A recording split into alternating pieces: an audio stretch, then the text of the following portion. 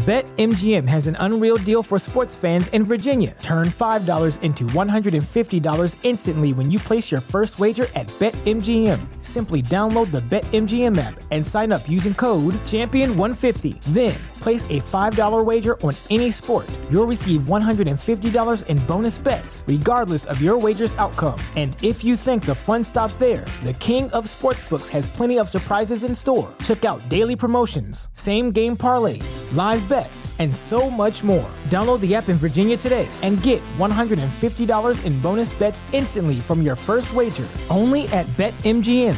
BetMGM and GameSense remind you to play responsibly. See BetMGM.com for terms. 21 plus only. Virginia only. New customer offer. Subject to eligibility requirements. Rewards are non-withdrawable bonus bets that expire in 7 days. Please gamble responsibly. Gambling problem? Call 1-800-GAMBLER. Promotional offer not available in Washington, D.C. Doing that, I was face to face with it. It was holding me by my throat. And it felt like it was sucking something out of me. I probably should have been more scared than I was when I witnessed the exorcism. I turned and looked on my right side. When I did, there's a beam on the side of the tree, a large beam. It's looking at me and I'm looking at it. After I hit the lock button and looked back up, I saw red eyes staring back at me. That they're going to show multiple gods all over the earth, be able to speak in people's languages, and at that point, it kind of converge into this one entity, which will be revealed as extraterrestrial. You'll realize that aliens are the gods of old, and at that point, it'll wipe religion out of the context of humanity. No way, they couldn't have been a person, I know that.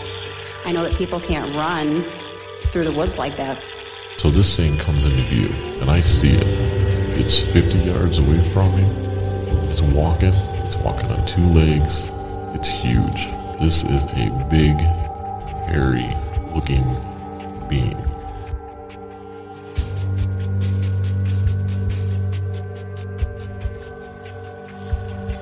Welcome.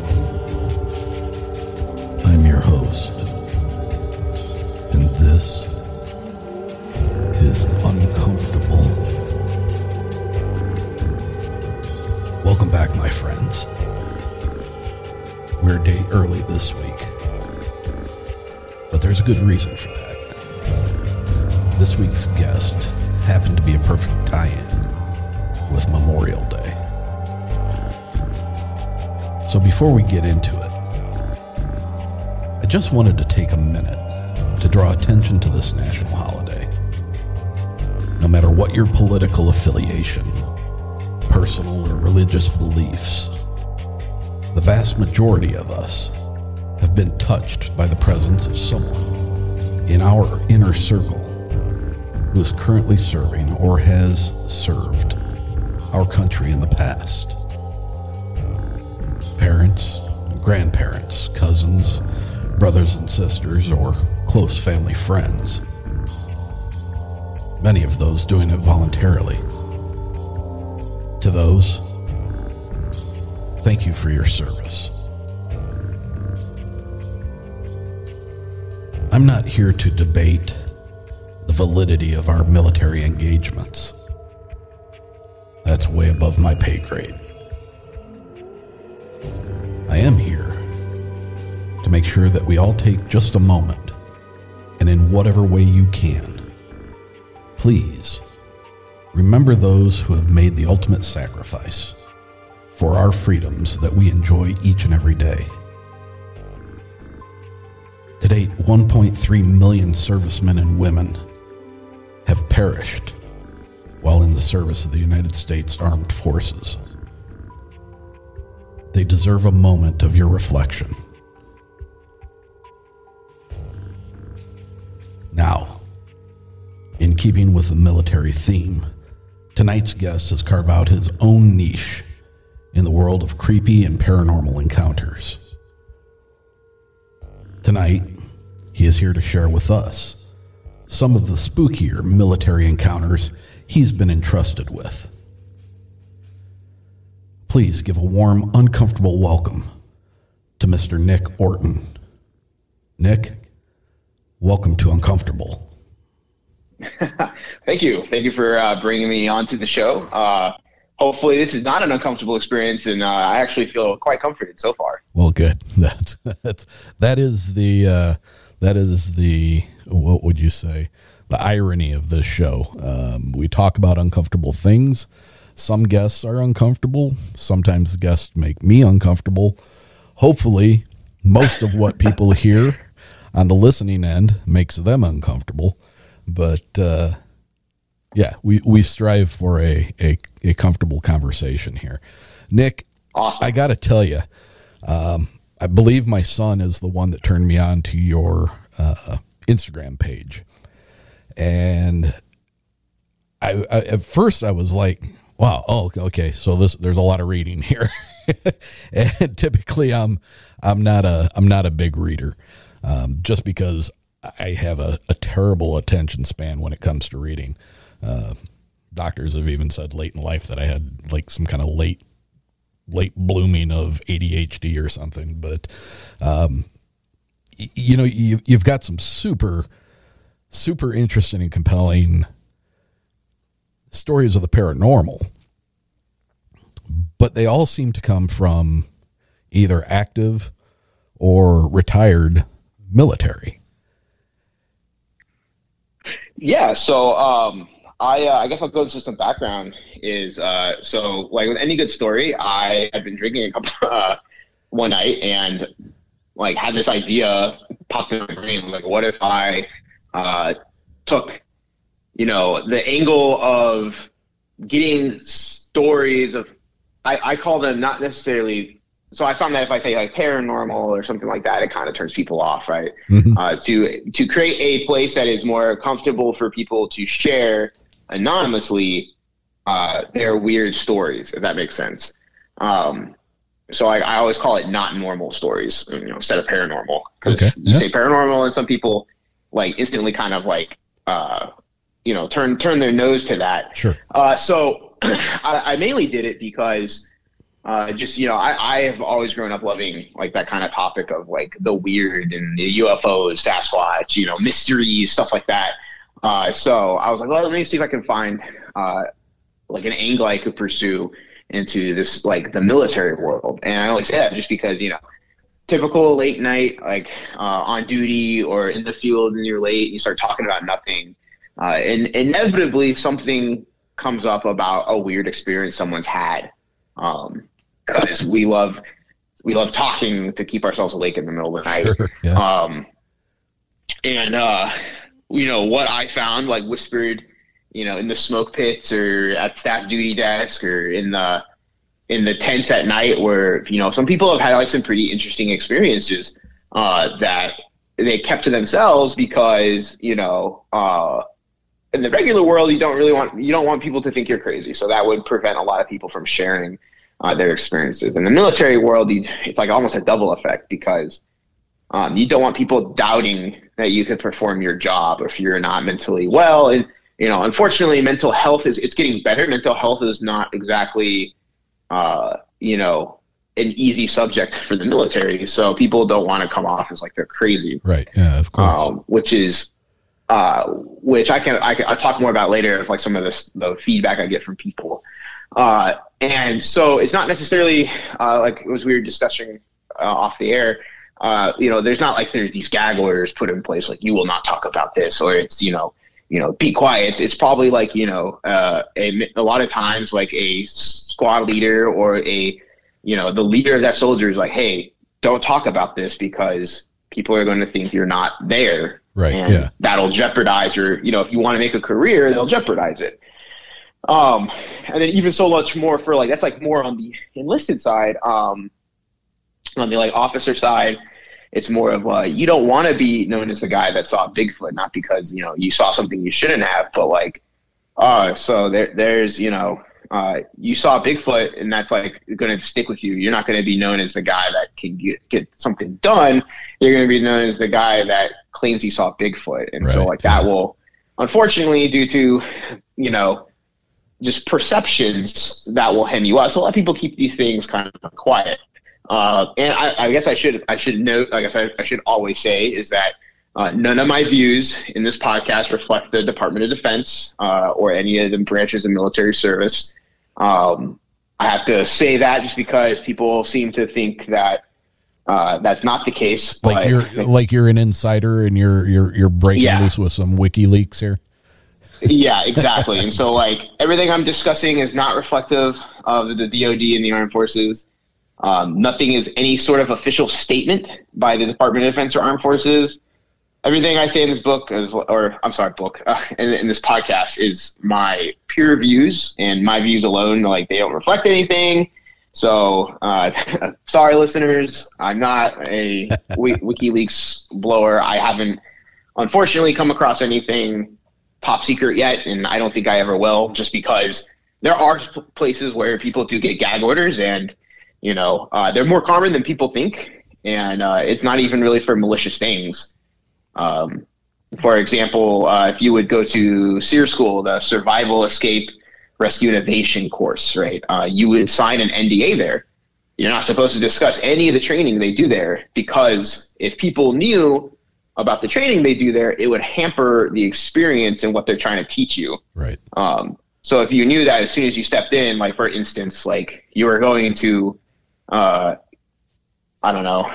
get interrogated by this guy who's going to ask you X, Y, and Z. If you go into that scenario knowing that, it's going to completely derail the entire point of the training. So that's why like there are actually quite a bit of NDAs for stuff like that. And I'm sure at higher levels for certain things there are, but people aren't going to break those because yes, you can be held legally liable for breaking those. Right. Now you are active military, correct? Yes, I am still currently in the active military. I've been in for about 7 years. I don't really want to say what branch or what I do, just because I myself am also trying to stay anonymous. Sure. And it's not because I think I'll be silenced. It's just I think that unfortunately, there is a little bit of the politics game, and some people, again, like I said earlier, I won't be known as the guy that can get stuff done. I'll be known as like, hey, that guy he likes all the weird stuff. Exactly. Yeah. So, but right now, I'm kind of keeping it under the table, and it's also part of like kind of creating that the theme of Tales from the Grid Square, which is the name of the little project I do. That I'm anonymous. People talking to me are anonymous. Like we go like nothing is disclosed. Like you have nothing to lose. You put as much detail as you want into there. We both stay anonymous, and it's just a venue for you to tell your story. If that makes sense. Well, Nick, first of all, I want to stop you real quick, and I want to thank you for your service. Thank you for your support, as well as all of our brothers and sisters that are in any of the armed services. Thank you all for your support. That being said, I stopped using the word coincidences a long time ago. And, I honestly thought I reached out to you at one point, a good while back. I couldn't find any of those messages, so perhaps I didn't. Maybe I was just thinking about it. But when I did have a conversation with my son, who, like I said, got me following your stuff, and I reached out to you, when you said that we could do this on a Friday, and it was just a couple of days away from Memorial Day, I thought it was, at least in some odd, uncomfortable way, my way of being able to do just a little something for Memorial Day. And so instead of a Tuesday release, I'm going to release this on Monday on Memorial Day, and for whatever that's worth, hopefully our listeners will enjoy it and think about the men and women who are providing these stories to you and what they go through on a daily basis. So, well, I think that that's very heartfelt. Memorial Day is kind of a day and weekend that's, I think, loaded with meaning for a lot of different people for a lot of different reasons. I always view this is a day of remembrance for those that have lost their lives and who have served. this is I'm one of those guys, like, this is a weekend and enjoy your life to the fullest, just like those people probably would have wanted you to.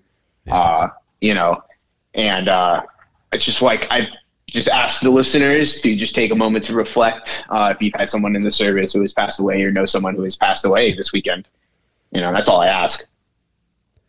And I think that's the most important thing. I mean, anybody who turns on the TV nowadays, especially recently in the past couple of years, there's no denying that that there are some dumpster fires that are raging, some would say out of control throughout this country, in different areas. And, I don't necessarily disagree with that. But it is still a land of freedoms. And I know we're going to have people that are like, wow, we're not free and we're this, okay. But you are still better off than you would be in a lot of different places in this world. Yes, absolutely. So I'm a firm believer in that as well. I have not in the military, like I have traveled all over the world, and not a military function before I joined the military. And I've seen how other countries are and live, and not to say that they're worse than America, but we in America do have a lot of luxuries we take for granted. Yeah. In my opinion. So that's all I'm saying. I think, yes, we have a lot of work to do in a lot of different areas. Oh, yes. But, yeah, absolutely. But we could be a lot worse off. So with that being said, I'm not going to get on I'm not a political person, so I'm not going to get into that. But tell me, you talk about the anonymity of the people that are providing the stories to you, and you yourself are engaged in keeping yourself anonymous. How do people find you? How do people get their messages to you? And how do you, I mean, don't give it away if it's a secret, but how do you keep yourself kind of under the radar on this? All right. So I guess this is a perfect time to plug my Instagram page. Please so do. I predominantly operate on Instagram, at Tales from the Grid Square. So that's at Tales_from_the_ and then Grid Square, all one word. I primarily started this because I have found that the Instagram for social media, like Facebook, I just did some research into Facebook is like kind of hard to grow and kind of hard to start. That's more of like a personal nature. But for instance, on Instagram, I buy a lot of things from like companies, right?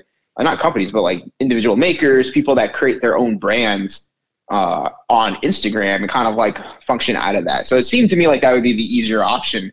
And I jumped on there, and I basically was able to grow the page and spread the word primarily through on Instagram. There's, I'm sure you're familiar with the term meme. Sure. Yeah. So there's all these military meme pages, right? Everything you can think of. Like there is of course the infantry guys, and there's like, everything from like medics to even cooks to like units to companies down to even platoon pages. And I had linked up with two of these pages, or admins, if you will. And in the beginning of COVID and all that and craziness, they started doing exactly what I was doing every week on Thursdays. They would be like, hey, DM us your stories. And they would repost them on like Instagram's like story feature, which is, if you're not familiar, similar to Snapchat. Mm-hmm. Well, yeah, you're on Instagram. What am I saying? That's how we connected. Correct. But so like from there, I saw that this was like, a year before I decided to do this, like how many stories, and some of them were pretty creepy. And fast forward a year, I had this idea again to do this. And I decided, like, I made the page and the concept, and I talked to those two meme page admins, and they basically gave me the exposure by sharing through word of mouth. I would get more followers from them, and because I got more followers, I would get stories from that. So I'm always looking to grow the Instagram. I don't make any money off of it, but it's like if I get 100 followers, maybe 10 of those people are going to provide me a story, or be willing to send me a story, or even like one of those 100 a year later will finally reach out to me and, hey, I'm inspired by what you're doing to, send me a story. So I do everything is like word of mouth. And then of course, I went on Sasquatch Chronicles, and Wes Kramer was kind enough to bring me on and really helped me plug my page, and it's continued to plug my page. So I get even more people coming to me that have stories. And I started off with just doing military, and now I do primarily just military. So Army, Navy, Marine Corps, Air Force, Coast Guard, Space Force, I guess technically now too. Those are I don't have anything from Space Force yet. Those are the ones I'm waiting for. Yeah, I'm sure that one will be interesting. But I also collect stories from reservists and National Guardsmen, nurses, cops, first responders, firefighters, the occasional prison guard. Like that's kind of like the criteria of like uniform service, I guess, if that makes sense. Yeah. And I actually even get stories from foreign militaries. So do you really? I have a lot. I do, yeah. So I have stories from Ireland. I have the Irish Army, the British Army, the Canadian Army, quite a few from the Canadian Army, actually. Everything from like stories, secondhand stories from a man who was in the Portuguese Army, like his son or his grandson told me the story his grandfather would tell him when he was in the Portuguese Army in Angola, or I can't remember, he was in Africa somewhere. So I have like this pretty big kind of like, I guess, shot group, if you will, of kind of criteria I go for. But for the most part, I try to aim to post the military kind of theme. I will post nurses as a thank you to what nurses do and what police do and what firefighters do and first responders do. Not quite as many. Because I haven't really tried to branch out to those communities. But if they happen to end up on my doorstep, I will share them. Now, you've gotten quite a few stories, enough, in fact, that you have just recently published your first volume 1 of a collection of these stories, correct? I have, yes. So for another shameless plug for my book, I have taken 240 stories that have been collected on the page. And what you see on the page is those are like the vulgar, like raw, like exactly how it was sent to me. Like nothing's been edited, nothing's been changed at all. And so what I wanted to do was there's all these stories, and you know how social media is nowadays. Like, you can just, my page can disappear at any minute. I do have a backup, but these stories can just vanish like forever. And I thought was like, like these are service members, especially specifically in the book. So in the book there, it's all 100% service members. I think I may have like one from a son of a service member and one from a volunteer that has to deal with like a ship, a museum volunteer. But everything else comes from service members or is related to a service member in some way.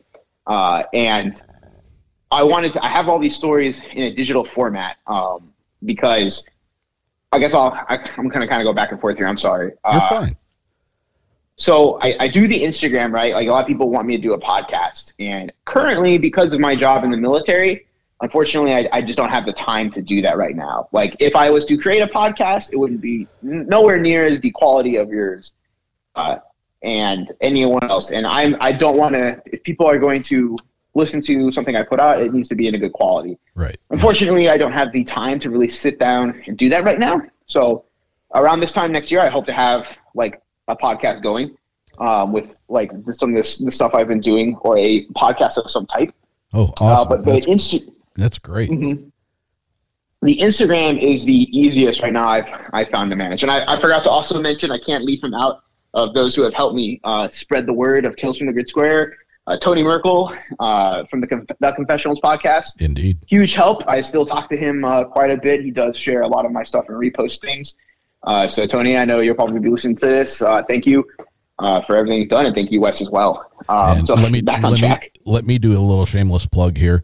I actually have an episode with Tony that will be coming out, I believe, in the month of June, where he talks to me about some of the weird shit that I've gone through in my life. Not all of it, but some of it.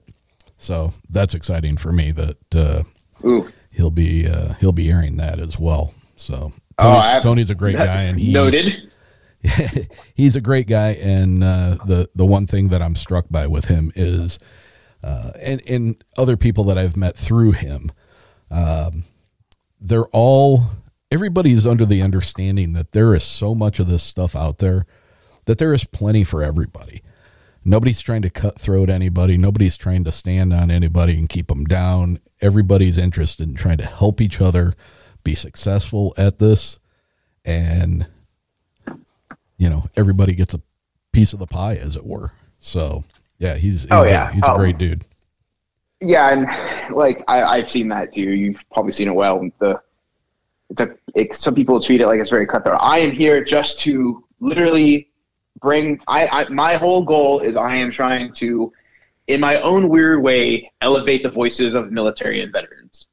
That is my ultimate goal, is to just give veterans a avenue to voice their stories without that fear of reprisal or judgment, and in a way that is not typical of most other venues. And we appreciate the avenue that you took, because it is right up our alley. Oh yes. But yeah, so I get these people, they either email or they will message me directly on Instagram. And so I think on the page somewhere, I think around I'm at 800 posts or something like that. Wow. Not all of those are stories, but I would say 857 posts. I would say a solid 750 of those are probably around stories that I've shared. And I took 240 of those stories and I put them into volume 1 of my book, Tales from the Grid Square, available on Amazon. So I will plug that. Definitely. And I put this all together myself. All the stories are stuff that I've gathered myself from Instagram or Reddit. I occasionally go on Reddit to ask around the various subreddits. Everything is edited. Everything I formatted. So the stories in here, I actually have some more editing value. I haven't changed anything, but what I've done is I've changed some grammar, corrected grammar, increased some flow and readability, so it's a much better experience. And I've kind of just picked out some of my favorite stories to put in here, so you get to see a wide range of different experiences from the Army. I have literally stories from the Army all the way to, I have 2 stories from a gentleman who served in the Russian paratroopers. So it's a good variety, and some of those stories are cryptids and ghosts and goblins. Some of them are kind of mundane, which I included in there on purpose, because even mundane stories, it could be hey, I heard something walking down the hall. Okay, that's not necessarily the most exciting story, but that's still a story, And that's still weird. Yep, exactly. So my goal, and that was my ultimate goal, is any story you have, the most mundane to the most freakiest, to be included in Tales from the Grid Square. You know what? 2 things here. One, on the book, I sent a link to it to my son, because he was a couple of weeks ago, he was he ought to write a book. And then we found out you wrote a book. So I sent him the link to the Amazon page, and his response to me was, "That's a badass cover." And it is. It very much reminds me of Tales from the Crypt. It's got a comic bookish feel to it, which takes me back to being a younger guy reading Tales from the Crypt, and it grabs you. It's a oh yes, I definitely love it. I will also plug the artist right now. Herb Asherman did an incredible job designing this. Honestly, I kind of gave him, I didn't expect what to come out, and what came out was incredible. I will also plug he is on Instagram if you want to check out his work. It is at S is in Sierra, Whiskey, Romeo, Echo, Charlie, Kilo 972. So SREC 972, and he's a great artist. He has like a bunch of good work on his page. Definitely, if you have Instagram, go give him a follow and support him. Definitely will. The other thing I was going to say is I have spoke with one of my guests. I want to say the episode was entitled Third Time's a Charm. And it is a lovely young girl down in, young lady, I should say, down in Texas. And she had served over Korea, I believe it was. And she had some really odd experiences that we talked about. In fact, the reason the whole thing was called Third Time's a Charm is that on 3 different occasions, when she started to try to tell me about the entity that she was having issues with in her barracks, we lost phone connection, dropped.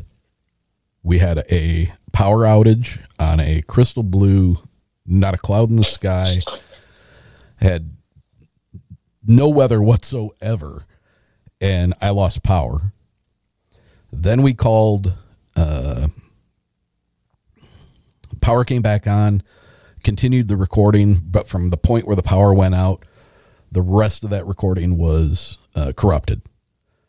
So I emailed her back and I said, hey, I'm sorry. I hate to tell you this, but would you mind? Can we pick up from this point and finish, the conversation again so that we could complete the episode? She was very nice about it. And we ended up redoing it again about a week later.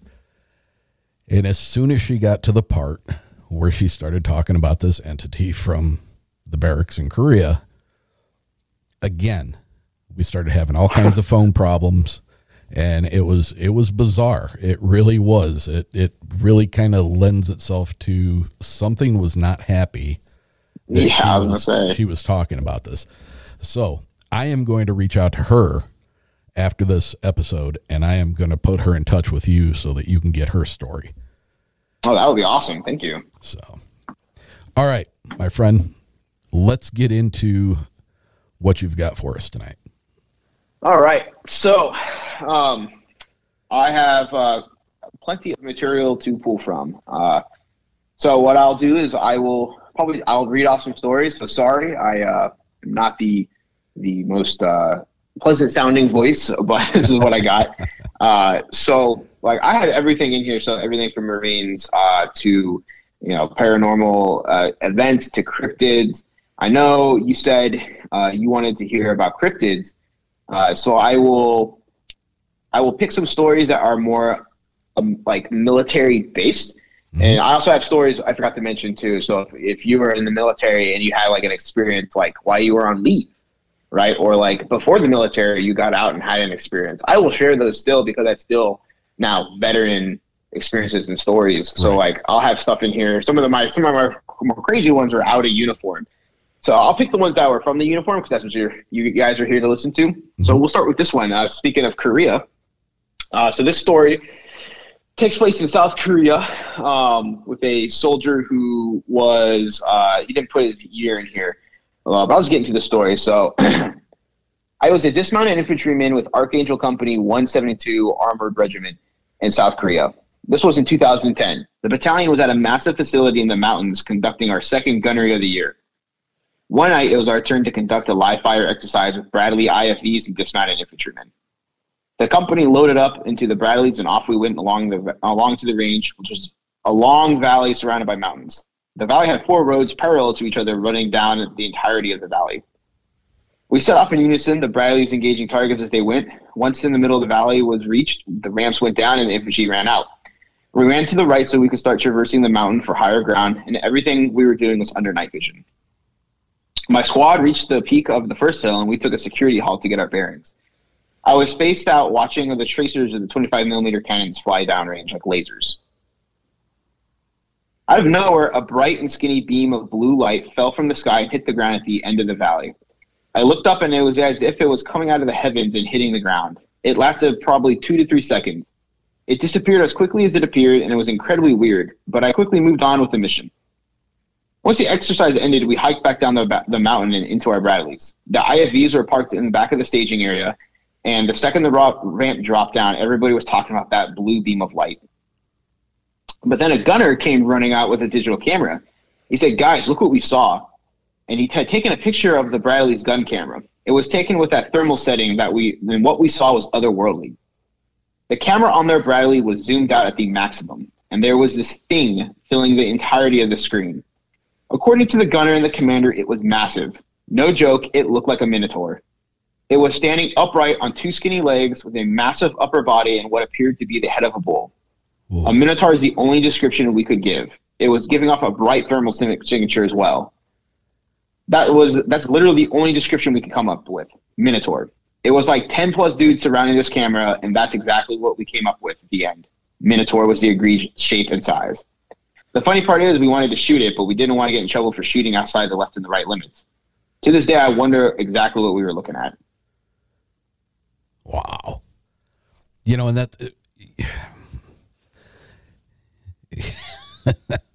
It's kind of like a wild one. You know, I mean, he's saying there were 10 guys all together. Everybody saw it. Everybody was confirmed that it was there. You know, and this is the thing, you know, with these types of experiences and people that want to talk about this stuff, you know, 90% of the people are going to be like, yeah, you're full of shit. You know, but these guys saw what they saw, you know, and I don't know, I guess that's what makes us different than that other 90% is, you know, you're open-minded enough to be able to accept that what that person is saying they saw is truly what they believe they saw. Right. And I always wonder what he saw. He doesn't even know. He's like, I think it was something. It was something solid. It was something tangible. It wasn't like it was a camera mistake. And it's funny enough, in the very beginning, I had another story similar to that, a secondhand story from a soldier whose NCO had a similar encounter in Afghanistan where they were on patrol. All of their electronic equipment went out. So their NVGs, their radios, everything died all at once. And so while they're sitting there scrambling, trying to get everything fixed, because they're in the middle of Afghanistan, all the equipment they now depend on has now just crapped the bed on them. They see this bright beam of light come down from the sky, and it almost like it appears out of nowhere. At the very end of it is this this figure that they described as a long-limbed humanoid that was standing there watching them in the fire. And as they were watching it, it basically just ran off. And as it ran off and vanished over a mountaintop, all their electronics were working. That was the first story I thought of when that gentleman sent me in the story about the Minotaur he saw. Yeah.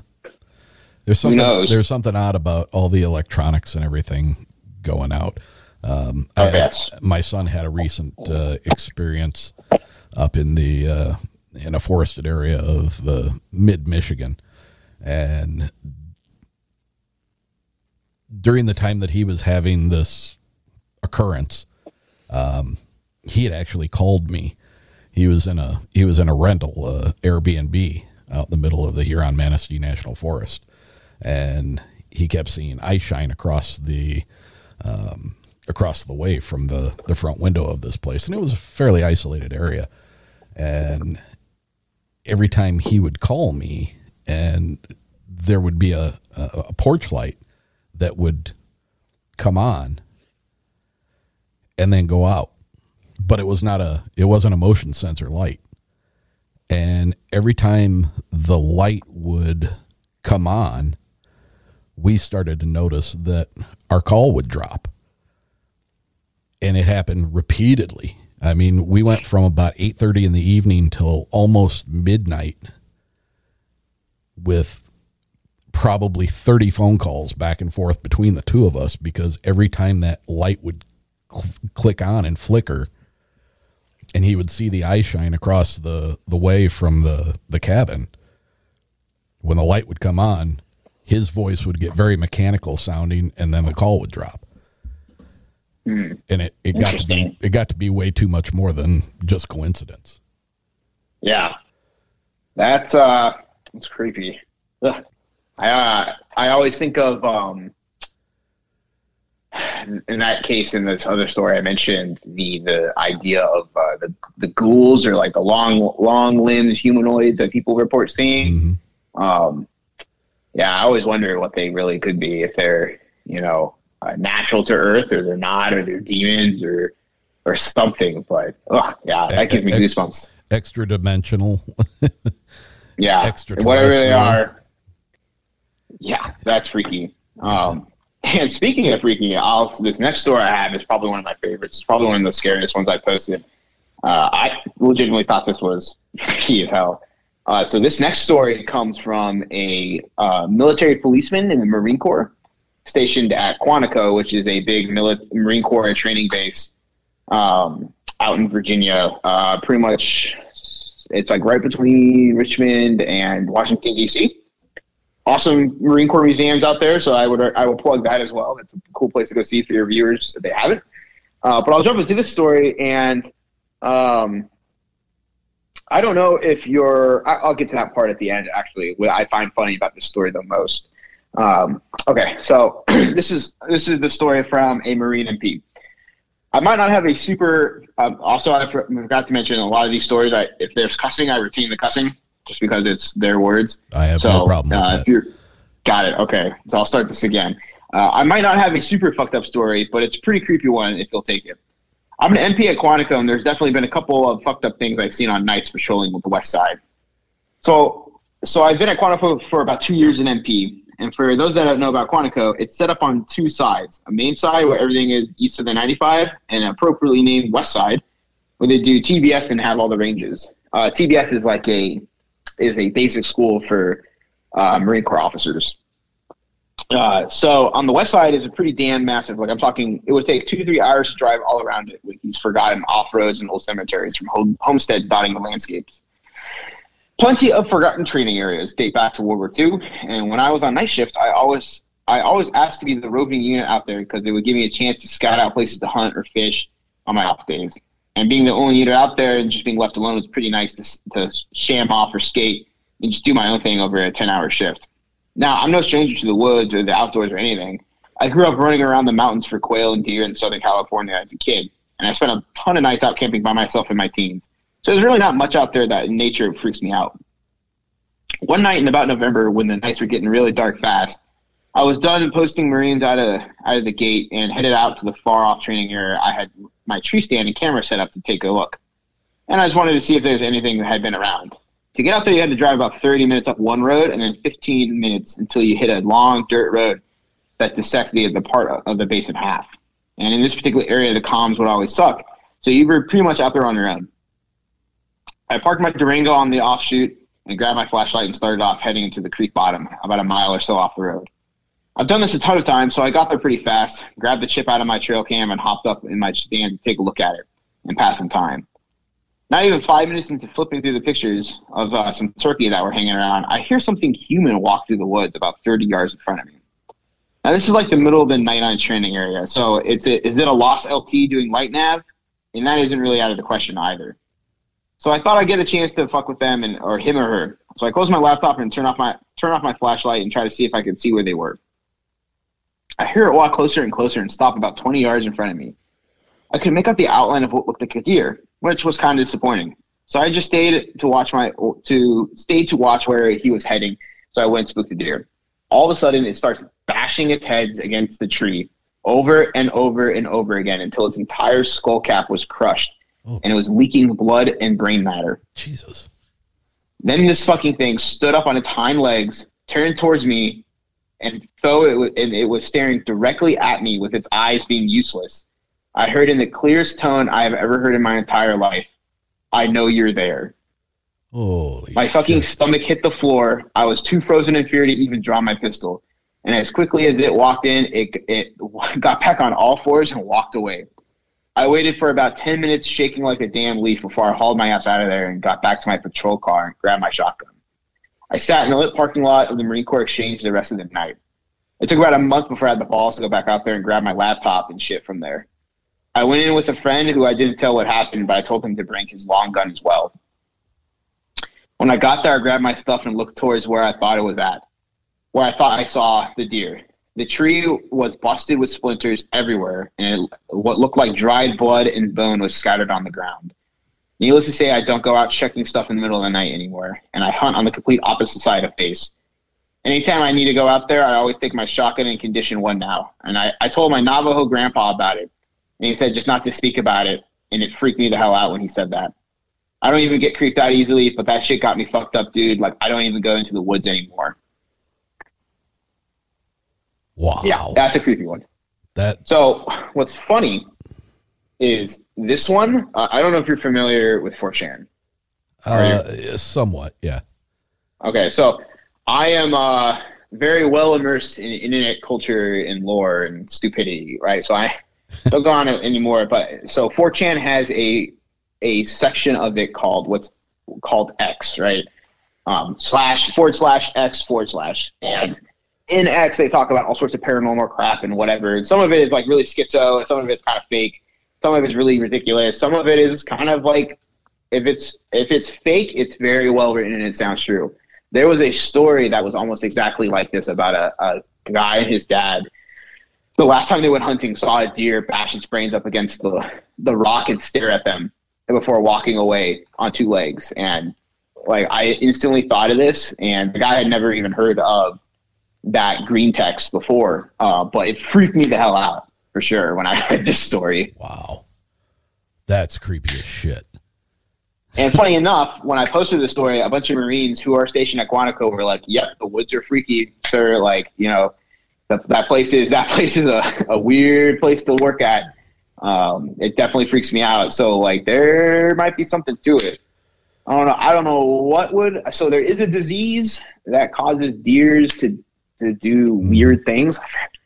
I think it's like self-destruction syndrome or something. It basically causes them to more or less be suicidal, but this doesn't even sound like that. And important to note, the gentleman who sent me that story, he said when he heard the "I know you're there," yeah, it sounded like it was like in his head, like if you're wearing headphones, like right. That sensation of the noise is all around you. Definitely creepy one. That is very creepy. Now, you said that was Quantico's in Virginia, correct? Correct. So, I'm not, I mean, obviously all the states in the U.S. have had some level of indigenous people live there before we took it all away from them. But it kind of takes me back to two things in particular. One being the possibility of it being a skinwalker. Yeah, that's what I thought. And then it also takes me back to, and it's so weird that this woman and this interview keeps coming up time and time again for me. Episode 5, I entitled "Dinner with a Witch." I had dinner with a Native American witch, and that was 3 hours of my life that were the strangest 3 hours I've ever had. But her father's side of the family, they could trace the lineage back to Chief Cornstalk, who is the one that placed the curse on Point Pleasant, West Virginia,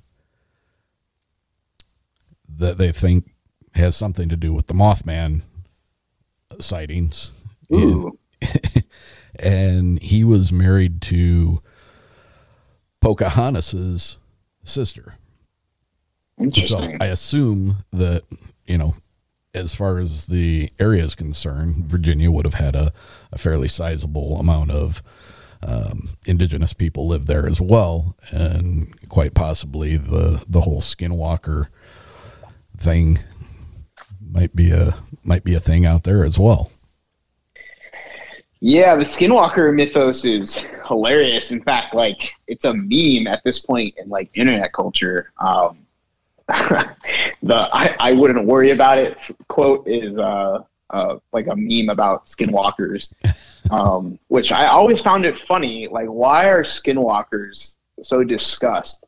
To the point, it's almost like it really is now a North American household name.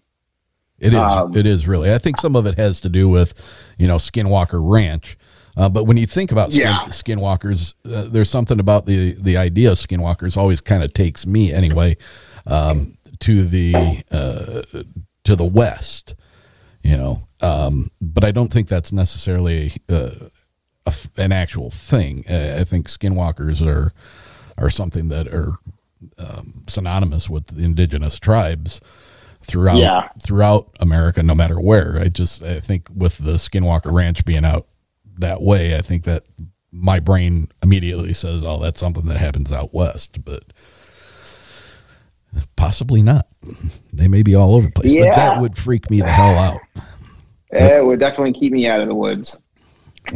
Great story. And I got quite a bit of stories of like stuff like that. That one's the most extreme. But weird people seeing. Here's another one. This one's called The Face. Right. Since we're on this little tangent. Yeah. This is one of my more recent ones. It's pretty creepy. All right. So I had a strange incident at Fort Knox back in May of 2015. We were conducting M4 qualifications and doing an extra training on the side to pass the time and check the boxes. Eventually it hit night time and the LT decided to do a platoon-sized patrol base in the woods for whatever reason. We get our spacing when we have our two-man teams. We're expecting the other platoon to mess with us throughout the night, so we're actually paying attention. On my shift, I catch some movement about 75 meters out. Nothing really distinctive, but it caught my attention. I began to scan the area and make sure it was actually the other platoon or just an animal. As I started scanning back and forth left to right, I see a very obvious face looking at me where a log and a tree meet. Unnaturally pale. It was, even with the shittiest nods I had, I could tell that. It was an oversized eyes, seemingly too large for its head. No hair that I could tell. If it had ears, I don't remember seeing them. But it had a weird jawline that looked like it was struggling to keep its mouth shut. It kept peeking out up and down, looking our way. Finally, my buddy woke up and asked what it was. Upon hearing his voice, I assume, it froze and looked in our direction. I whispered as quietly as I could to put his nods on and told him where to look. As soon as he did that, this thing booked it, crashing through the brush and causing both of us to jump. The next day, we debated on saying anything, but trying to tell people you saw a ghoul, ghost, or whatever isn't exactly the easiest to explain. We ultimately decided just to keep it to ourselves and still have no idea what it was. In what state was that in? This was in Fort Knox, Kentucky, I believe. Yeah. Not exactly. So that goes, I don't know. Like I also have this theory that what we consider skinwalkers and Native American lore aren't exactly the same. Mm-hmm. I do think that there are some things out in the woods, like shape-shifting creatures of some type, dogman, these pale crawlers. Like they're all related in some way, in my opinion. From they're south of me, so I guess in the southern states, those pale, hairless, they come up a lot. Right? They're freaky humanoid looking things that are many times described being very gaunt, very, very frail, long limbed and malnutrition looking. There's one, a friend of my son's, I forget what town she's from, down in Tennessee, I believe. But there's been a story down there for years and years, and her grade school teacher had witnessed this pale long-limbed creature that walked upright like a person and would scream, just this ungodly scream in the woods. And it's apparently it's a thing down there. And yeah, I mean, you talk about different creatures and stuff like that. seeing a hairy bipedal Sasquatch, a Bigfoot, if it looks like Harry and the Hendersons, or if it looks like Patty in the Patterson-Gimlin film, terrifying, of course. It would surely, soil my shorts if one walked out in front of me, but there is something that is very animal looking about them, very natural looking about them, even though they're unusual. But to see something like that, gaunt and malnutrition and just odd proportions to the limbs, terrifying, to the point that it would be more, I would look at it as something more possibly supernatural. Yeah. I don't know what they are. All I know is I currently not stationed in the mainland United States, and I'm not looking forward to going back if these things are around. That, or I don't know, maybe instead of being scared, next time someone sees them, just run one down. We'll see how well it can fight or something. Well, from the people that I've heard talk about it, these Sasquatch, there are so many people that report having pulled up and once they got the reticle of their scope on it, we're like, this isn't going to do anything. I feel like that could be up for debate. I feel like, the right size caliber and shot placement will bring anything down. If it's flesh and blood. Yeah. I mean, but also, I don't know. Like, your typical hunter, whether they're out there with a 12 gauge shotgun, maybe not. If it's at any distance. Oh yeah. If you had a 50, at that point, if you had a 50 caliber, you might have a little bit better leg to stand on, I think. Maybe that's something to look forward to in the future. The ideal cryptid hunting firearm. But a little segue, a little distracted there. That's all right. Since we're on the topic of skinwalkers, here's another good story out there in El Paso, Texas. So this was the height of Pokemon Go. We had an artillery range about 30 minutes outside of El Paso. A group of us 7 were about to head down to the park. A group of us 7 decided to head out on some trails near a park. This place was pretty barren. Think New Mexico desert. The group had all got flashlights, and one of us brought an NVG. We were all walking along, shooting the shit, until our doc medic saw a silhouette against the moonlight some 300 meters away on some rocks. He dismissed it as a coyote at first. Then the sergeant that tagged along with us told us to kill the lights, and he grabs the NVGs. Just mutters, and then as he's looking, he just mutters to himself, "What in the actual fuck?" The NVG is passed around, and we all have the same reaction. Just sitting there was a pale man with big glowing eyes, a disproportionate body, and a set of antlers beside it. It was so damn unnatural looking. Only about half of the group had a chance until the last guy said, "It's staring right back up at us. It's staring right back at us. Oh shit, it's getting up." As those words were spoken, all of us bolted back into our government van. The rest of the ride back was eerie and quiet, and we all agreed never to go back up there again or never bring it up. Yep, that desert's a creepy place. Now, you said that they reported the antlers were sitting beside him? Yeah, so not on the head, like a pair of deer antlers sitting next to this figure. Wow. Right? Like very, very interesting detail. Yeah. I don't know. There's some creepy stuff. Let's see. You wanted to hear about giants. So yeah. I am definitely interested. So as we were talking about earlier, everybody is familiar with the famous giant of Kandahar that may or may not be real. I find there's some parts of the story that I just don't really find 100% accurate, but I also I don't know, in a situation where you kill a giant, would anything be normal? Probably not. Okay, let me ask you something real quick here. Based on what you just said, there's some aspects of it you're not quite sure of.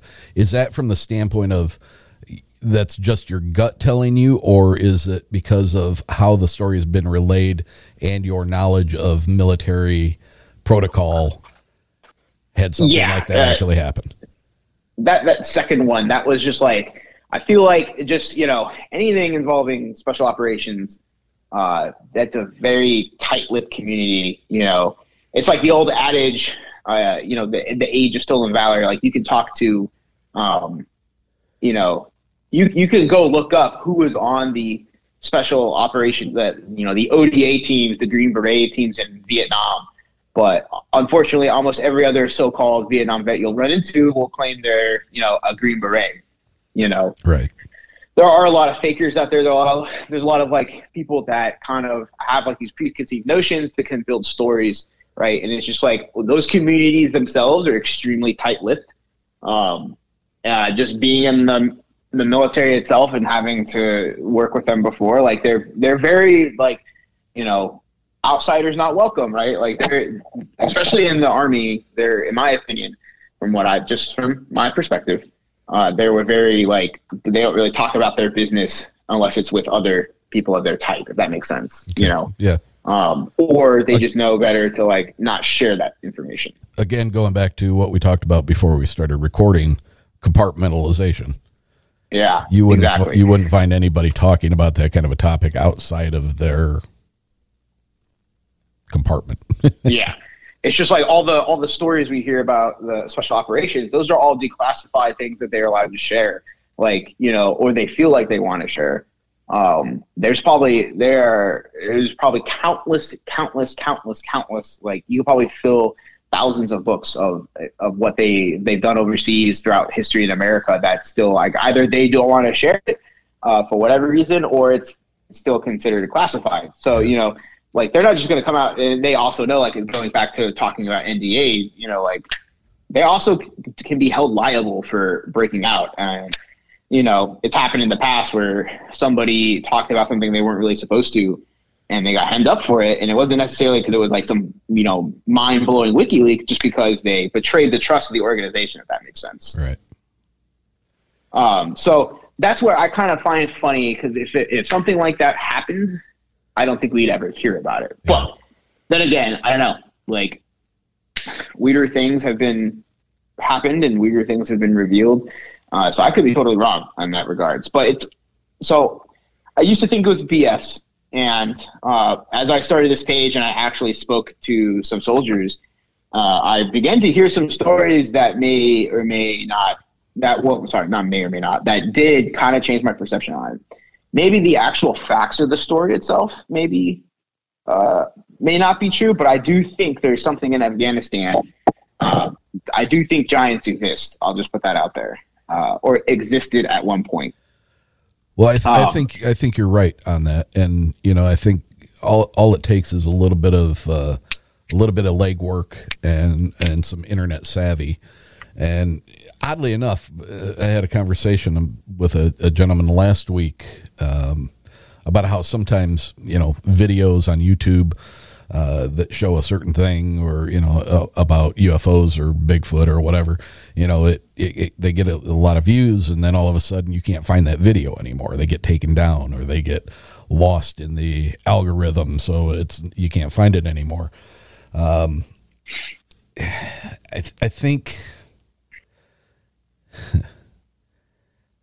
think these things are, especially like the UFO stuff now, the release of the UFO stuff. There's actually conversation now in the government and the public about the existence of UFOs. Well, shit, we've known about them for 70 years, and now they're finally telling us about it. So, all you have to do is go back and look, and, the Smithsonian has been instrumental in gathering and doing with what they want the bones of skeletons from, the late 1800s. There's over 700 different newspaper reports from the late 1900s on through the 1930s, 1940s about these grave sites where large human bones have been found.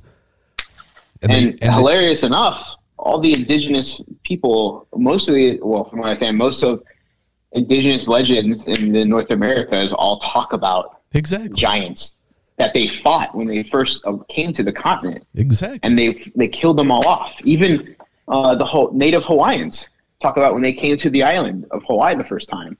There was a giant race of fair-skinned, blonde giants that lived here, and they fought them for control of the islands.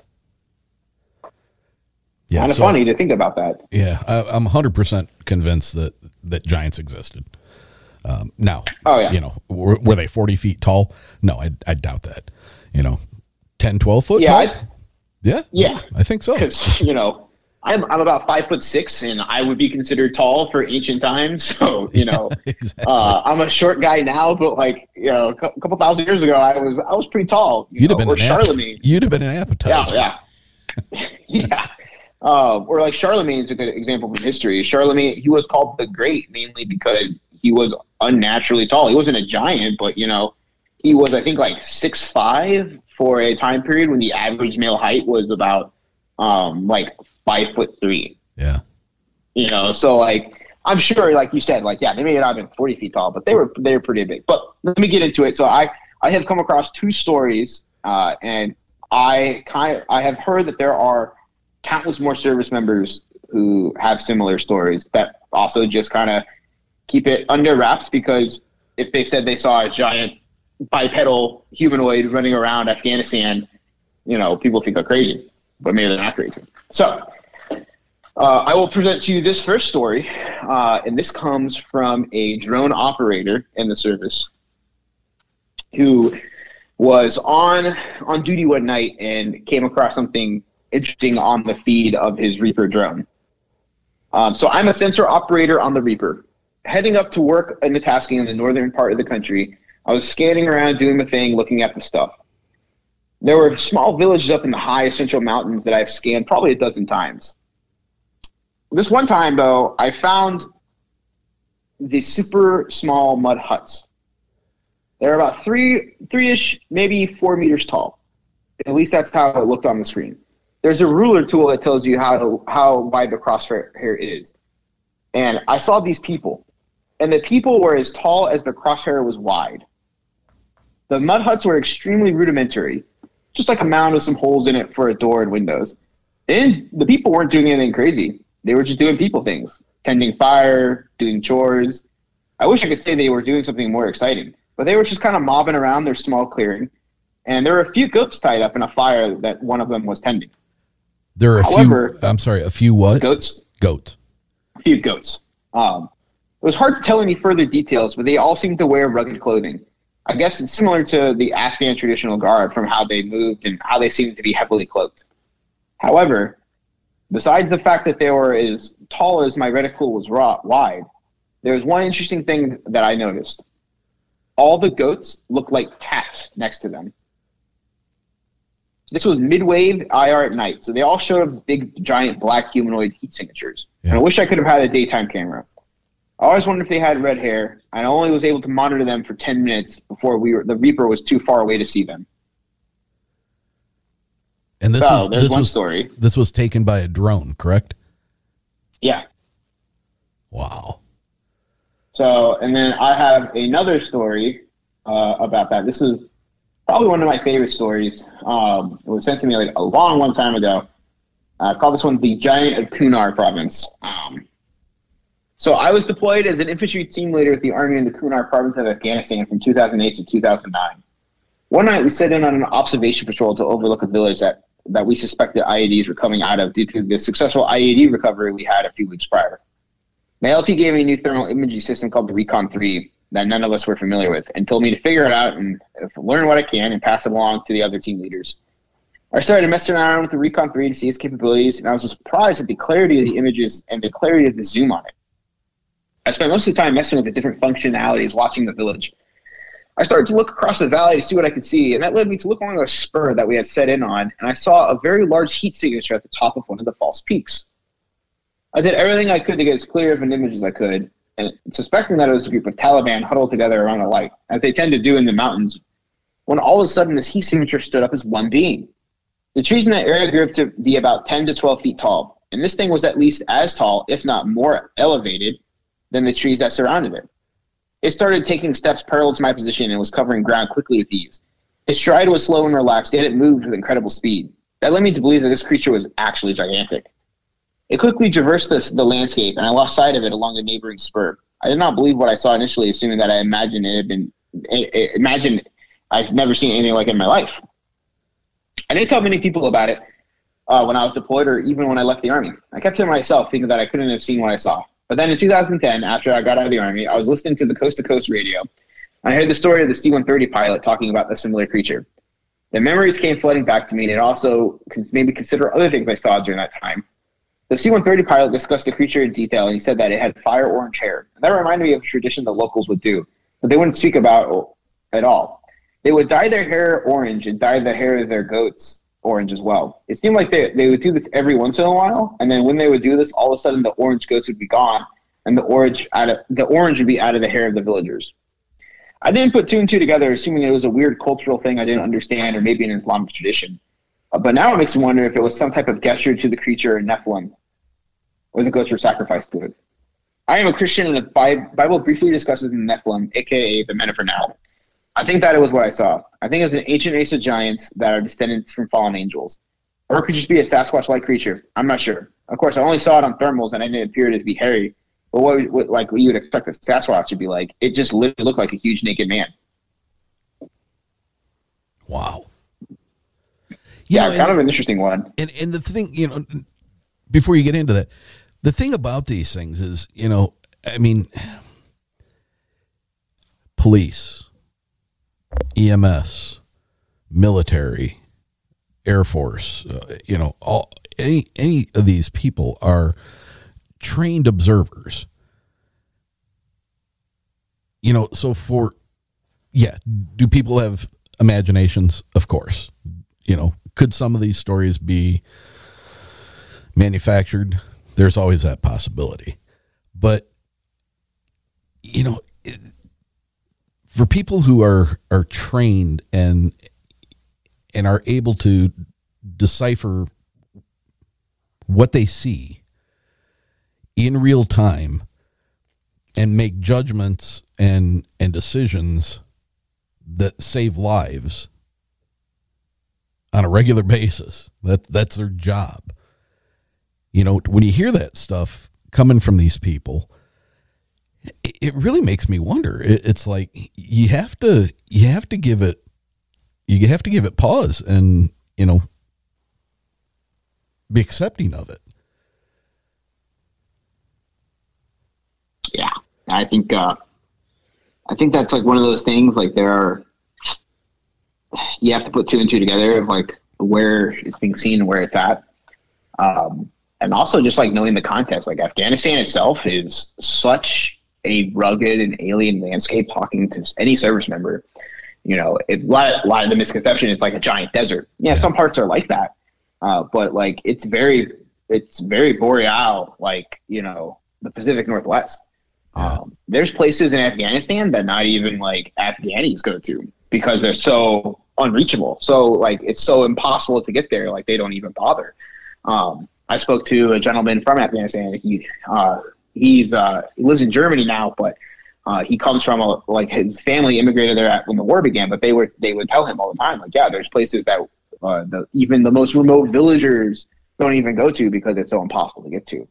And even in just other things like Sasquatch Chronicles had a good episode with another military service member about how when he was short story was he was in a village so remote and so off the grid in Afghanistan that they thought the ocean was a myth, right? Because they were just like that rural, and they described what we would consider Sasquatch, like hairy, monkey, humanoid things.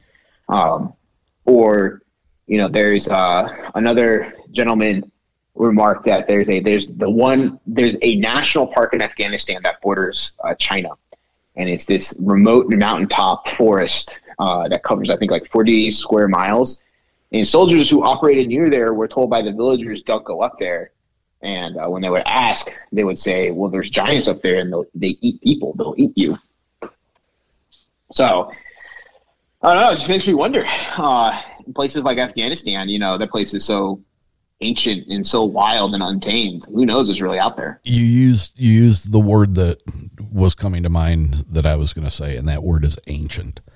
And I think these areas that are ancient, I think have held on to some of these things that are actually written about and described in ancient texts. I don't think it's that big of a stretch of the imagination to accept that those things are a possibility to be in existence there. Yeah, no, absolutely. It's definitely a weird world for sure. Yeah. But moving on, let me pick another story for you. Let me do something different. Right. Let's do something foreign. All right. So here's kind of a creepy one. So Canada has several Canadian Armed Forces base, right? And so one of them is known as Canadian Forces Base Meaford. And it also has its own kind of local legend known as Meaford Mary. Meaford Mary is like the typical women in white that with blue eyes that somehow can shine, so she's known as Blue Eyes. And she's kind of a legend, right? So it's like kind of like an underground legend that Meaford is haunted Meaford Mary. So this is from a Canadian infantryman. So spooky story time. Former Canadian infantryman. You've already got tales of old blue eyes from Meaford, but here is one you haven't had yet. This happened in 2016, and I still remember it clear as day. The base in Meaford is a few kilometers off Highway 26, and I'm driving back onto base one night in the middle of February. It's lightly snowing and the roads are slick, and so I'm taking it easy. I can see the tracks on the road, and as I'm doing my best to stay out of the rhubarb, the snow stops and I get to Ted's Range Road Diner.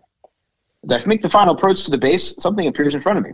It's right in my lane. It's a woman screaming. She's standing in the center of the lane, pale face, dark clothes, pale hands by her side. I can't hear her, but I can tell she's screaming. I haul on the brakes and swerve and nearly go into a ditch, and I hit the ice.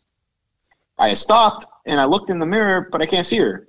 I get turned around, and after a few hundred meters ahead, I go back, concerned this person might be in danger. My headlights show my fresh tracks, but nothing else. I can see exactly where I tried to stop and swerve, and there's nothing, no footprints in sight, nothing. Noting the ditch, no deer tracks, not a rabbit or a dog in sight. At that moment, an intense fear comes over me. I throw the truck in gear, and I get turned around and drive away, headed back to the shacks. I tell some guys about it, what they saw, and they all laugh it off. I brought it up to this old guy at the diner near where it happened a few nights later. I described in detail her pale skin, her wet hair, and the rigid stance as she stood screaming. He listened intently, and he asked if I had ever seen like something like that on the side of the road. I had asked him if he had ever seen something like that on the side of the road. He looked at me and simply whispered, "Don't go looking for trouble, son."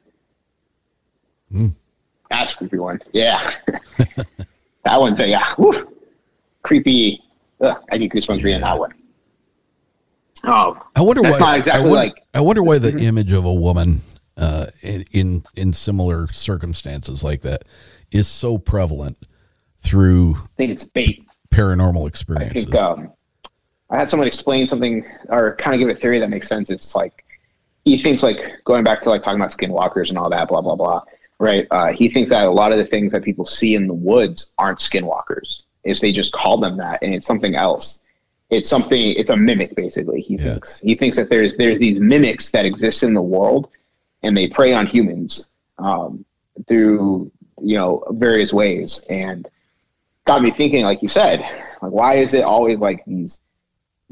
It's always like this on the side of the road or in the forest, like this woman in white, like, I need help, please help me, come follow me. And sure enough, most of the stories have some additional legend, if you go follow her, you're going to go to your doom or something like that, right? So maybe it's bait. Maybe it's something trying to lure you in and get you. Exactly. I don't know. Bait. Trying to entice you to come far enough in that you don't make it back out. Yeah, definitely. Yeah, definitely kind of a chilling thought to think about. And what makes it even a little bit more chilling is think about all the people that have fallen prey to that. Yeah. You know, we always hear about missing 411 or, you know, people vanishing without a trace in the woods. And maybe it's like, you know, I've been out in the woods and I've heard stuff that like made me stop and think there was someone near me, or like, you know, at one time I was in the woods, and this was in Virginia, up in Amelia, and I heard my name, Nick, get called in the woods.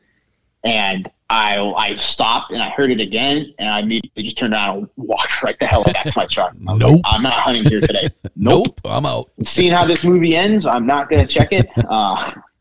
That's creepy as hell, dude. Yeah, I was by myself.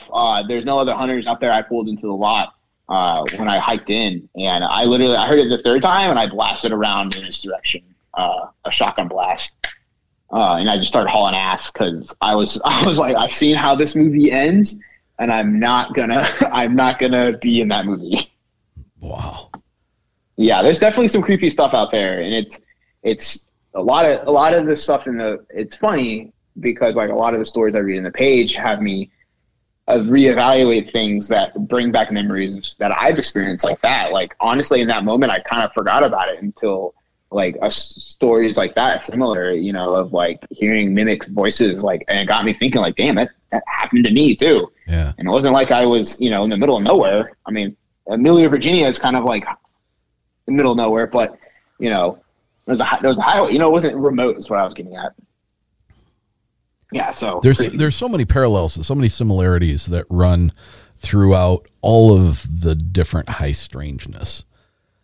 You know, whether you're talking about UFOs or you're talking about Bigfoot experiencers or hauntings and stuff like that, there's so many parallels that I can't help. You know, years ago, I used to think that they were all separate factions. They were all individual to themselves. And the more I talk to people and the more I look into this, I can't help but feel that they're intertwined in some way, shape, or form. Not necessarily directly related, but all emanate from possibly, you know, like the same sources or the same. I don't even know how to put it into words. They all seem so interconnected. Yeah, right. Like I've always felt that too. It's like, is it all just mass hysteria and we're all just having the same hysterical hallucinations? I mean, maybe, but even then, like that's not exactly a comforting reason too, which, you know, it's always something hilarious is to listen to explanations that like are meant to dismiss these things. Like, oh yeah, we're all just having a mass hallucination. We're like, wait a minute, like that doesn't alarm you even more? Thousands of people are hallucinating the same thing. Like, right? What are the implications? What are the implications of that statement right now? You know what I mean? Yeah. So I'm curious. And where's the precedent for that? Exactly. Where's the precedent for thousands of people all experiencing the same thing that was not true? It didn't happen. Exactly. And, you know, there's a quote I included in my book that I got from a soldier who sent me a story, and I absolutely love it because it's absolutely true. Another shameless plug for the book. So he had the quote at the. Let me just find it real quick, and I'll read the story. It's short. It's definitely. I'll just read this. Here it is. So it's called The Bog Walker. The Bog Walker is real at JROTC, Fort Polk, Louisiana, and for those that don't know. At first glance, I chalked it up to hallucinations under NVGs. Long-armed figures walking through thigh-deep waters like they're cruising a 7-Eleven. Nothing beats the terror we pass off at the moment. Everyone feels it, everyone sees it, and everyone's just like, nah, that was just the Op 4 messing with us. But seeing is believing in hindsight. Anybody that knows, knows. And I love that quote. Nothing beats the terror that we pass off at the moment. It's absolutely true. Yeah, it is. absolutely true. That's a great statement. Yeah, and I think like that is definitely the theme of the book and the page is, these are all stories that people were like, there's no way this is real, or like this is fake as hell. And then, they come back and be like, well, what if it wasn't? Yeah. There's probably an explanation. Maybe sometimes, I love the hallucination cop out the most. It's not really a cop out, but like, 'cause, you can get sleep deprivation, right, and hallucinate. Like that's known. That's common. I've had that happen. Yes. So, like, question: don't you find it funny that multiple people, thousands, hundreds of millions of people who have been sleep deprived report seeing the same thing, shadowy figures, right? Yep. So, like, doesn't that not alarm you more? Like, okay, let's just say, yeah, they are hallucinations, right? Why are we hallucinating the same thing? It makes no sense. Exactly. Right? Or if it does, like, what does that really mean? And so, yeah, there's probably, there are explanations for all these stories and accounts. Some of them are probably super simple. Some of them is probably like, yeah, mistaken identity, you were tired, you maybe imagine something that wasn't there. Maybe. But some of the other ones are like, there really is no good explanation for this. Like, or even if there is, like, it's a very half-baked one. That draws to mind, like if you pay any attention to any of these paranormal TV shows, the Ghost Hunters and Ghost Adventures and stuff like that. A lot of times when they go into a haunted location, they go in with an EMF meter and they're looking for high EMF due to whether it being a very old structure and having old wiring, and maybe it's not shielded the way it should be, and high EMF can cause a litany of different physical manifestations, from being dizzy to feeling nauseous to being paranoid to, seeing things. And okay, well, what if high EMF thins the veil? Yeah, exactly. And what if what you're witnessing, what if what you're experiencing while you're in the presence of EMF is real? Exactly. Instead of using it as a tool to debunk, it's possibly a tool that allows that experience to happen. Mm-hmm. I mean, that's just... Here's my theory. Oh, totally uneducated source. I made this up in my head. But I always felt like, so hallucinations, right? Like sleep deprivation, right? So people say like your senses dull and go down, right? But like, yes, yeah, they probably do go down. But what if there is, in high stress situations, the lacking of sleep? Like, you have to think about it. If our ancestors who were running from saber-toothed tigers and stuff like that were sleepy and not sleeping because they were on the hunt or on the run, like, how would they survive? Like, they had to have kept going. Their instincts had to have carried them through. What if, like you said, like the thinning of the veil occurs, and what we're really experiencing is a heightened sense of some sort, right? Maybe like the quote unquote sixth eye, right? That the sixth eye opens up that intuition that 100%. Like if I'm exhausted, I haven't slept for 72 hours, but I know there's a tiger in that bush, and if I take a step towards it, it's gonna get me. I have to run away. 100%. How do you, like, that extra sensory that like clicks on as like a survival? Not maybe in everybody, but like maybe that's what it is. That's what I thought. Well, I've made the argument several times in previous shows whereas like you're talking about back when we had to run from saber-toothed tigers and stuff like that, we are so conditioned nowadays to having four walls and a roof above our head and doors that we can lock and windows that we can latch. What have we lost as far as our senses are concerned? Yeah. What have we lost throughout our evolution to becoming a more civilized, more cultural group? You know, we don't have to sleep with one eye open around the fire ring anymore to worry about whether or not something's going to come into our camp and eat one of us.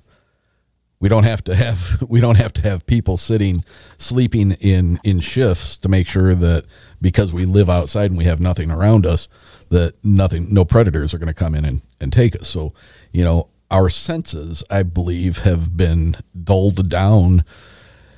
Now, you know, I guess you can make the argument, you know, there's fluoride and, you know, they're contaminating our pineal gland and it's calcifying. And I don't disagree with that because it's proven that type of stuff does have an effect on us. But going back to the rudimentary man compared to what we're able to do now,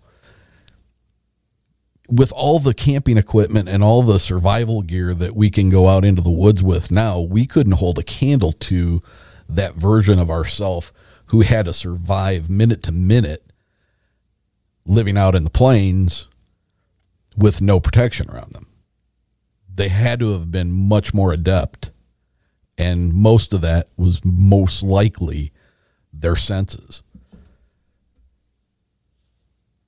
Oh yeah, no, totally agree. I think humans are much more perceptive than they think. Now, yeah, I do think some of it can be chalked to overactive imagination, hallucination, mistaken. You know, it has been proven you do tend to remember things different than they happened, but it's still, you know, does not apply for all occasions, in my opinion. It's really easy to dismiss something because that's the uncomfortable truth. I always put it like this. I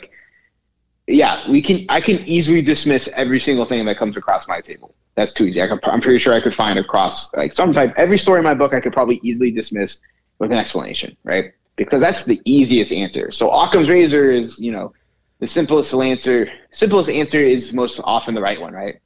So I think sometimes people get it wrong. Sometimes the correct answer is the simplest one, and sometimes the simplest answer is that there is no explanation. You don't have the answer. And that is the epitome of Occam's razor, because the simplest description, the simplest explanation for it is exactly what that person just told you. Exactly.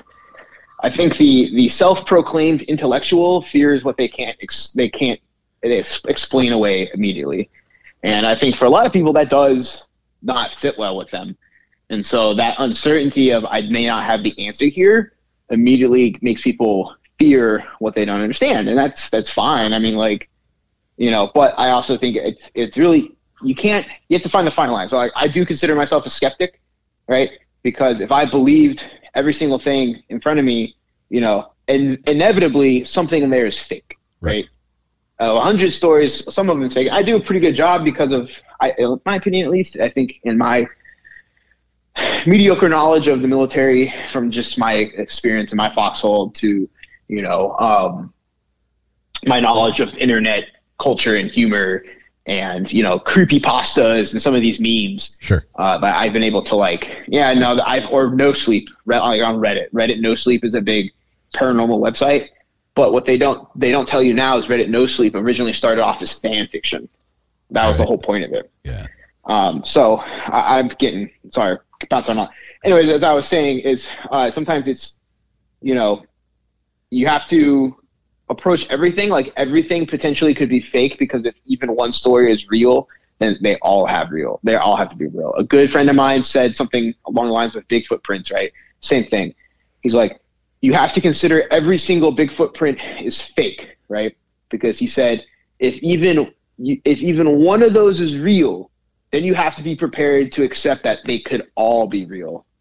And I always thought that was a good way to think about it, because, you know, that's where you have to find the fine line of what can be ridiculous and what could be like true. And I unfortunately see a lot of people fall for, because it has the label of their favorite paranormal topic, they assume everything's real. And like, you can just read some details and like, right.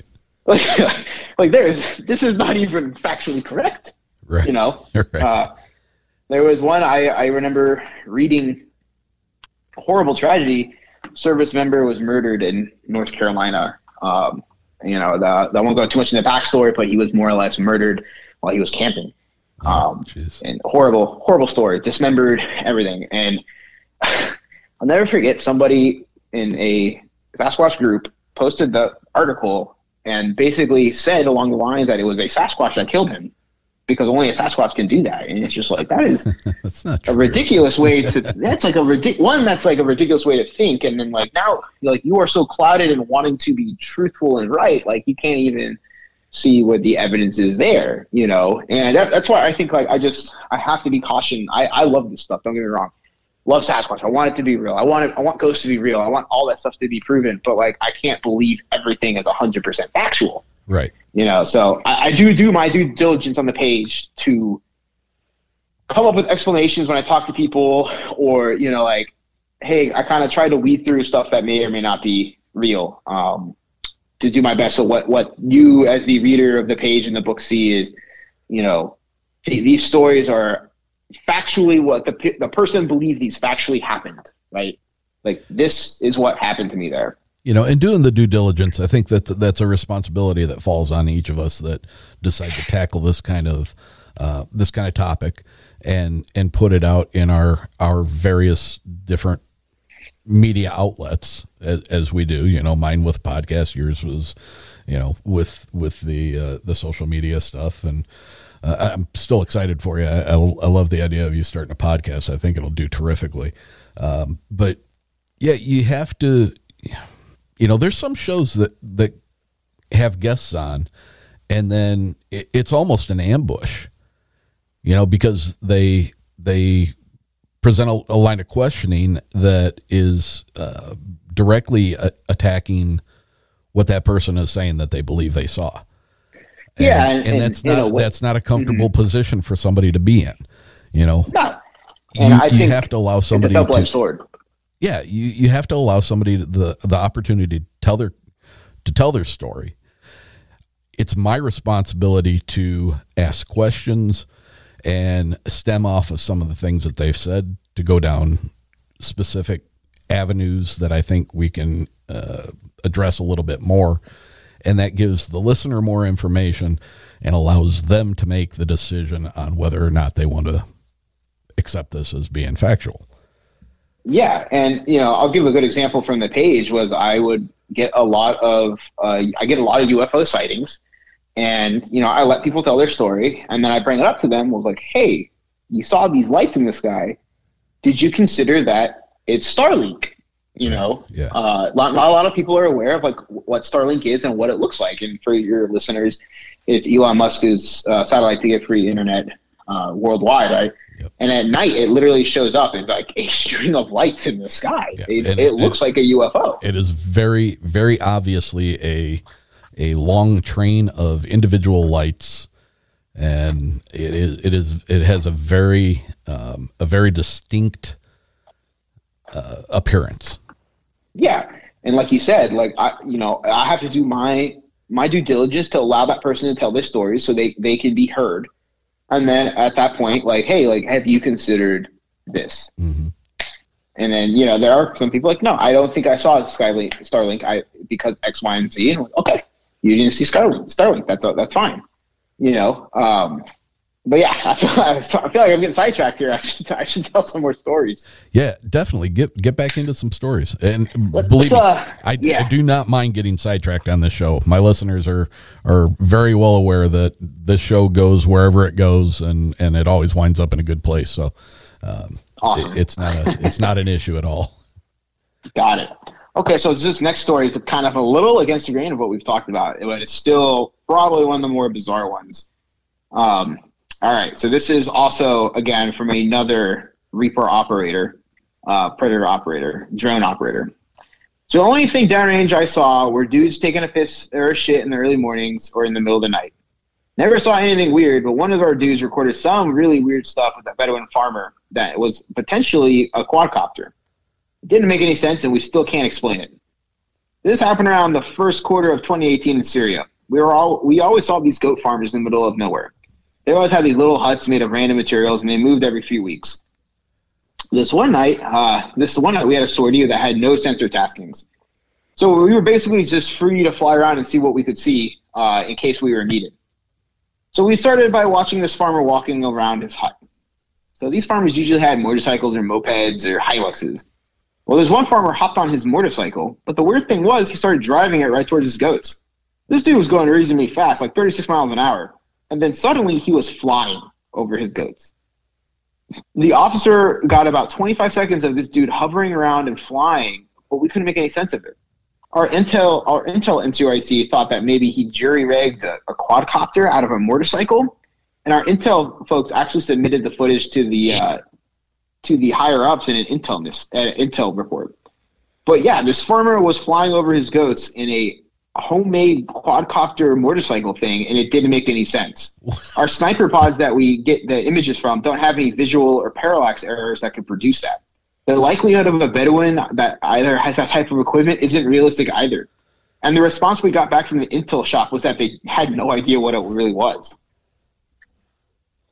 Yeah, so wow. Somewhere there is a Bedouin farmer who is the next Tony Stark who built a quadcopter motorcycle. And I looked up like quadcopter motorcycle, and it is actually a fairly recent thing, like not in 2018. So I have no idea what those people saw. Wow. Yeah, that's a weird one. Here's one from a soldier. So a little over a year and a half ago, I had been in my unit only a few months. I was on battalion staff duty, and my NCO was doing barrack checks around 0230. I'm getting really tired. This NCO walks in and says I'm signing in from leave. He signs in and leaves. My NCO comes back and asks if anything happened while he was gone. I said a Sergeant Roberts from Bravo Battery signed in, and the look on my NCO's face told me instantly something was wrong. He said, "Who?" And I said, "Sergeant Roberts. He was about 5'9", looks like he goes to the gym, a lot of brown hair." My NCO told me he died about a year ago before deployment. He was in a car accident coming back from leave. Oh, Jesus. I felt really uneasy after that, and I even looked up the battalion roster to see if we had a new Sergeant Roberts. I even asked people around from Bravo if they said there was another Sergeant Roberts. But there was only one Sergeant Roberts in that entire battalion, and he was killed a year ago. Wow. Yeah.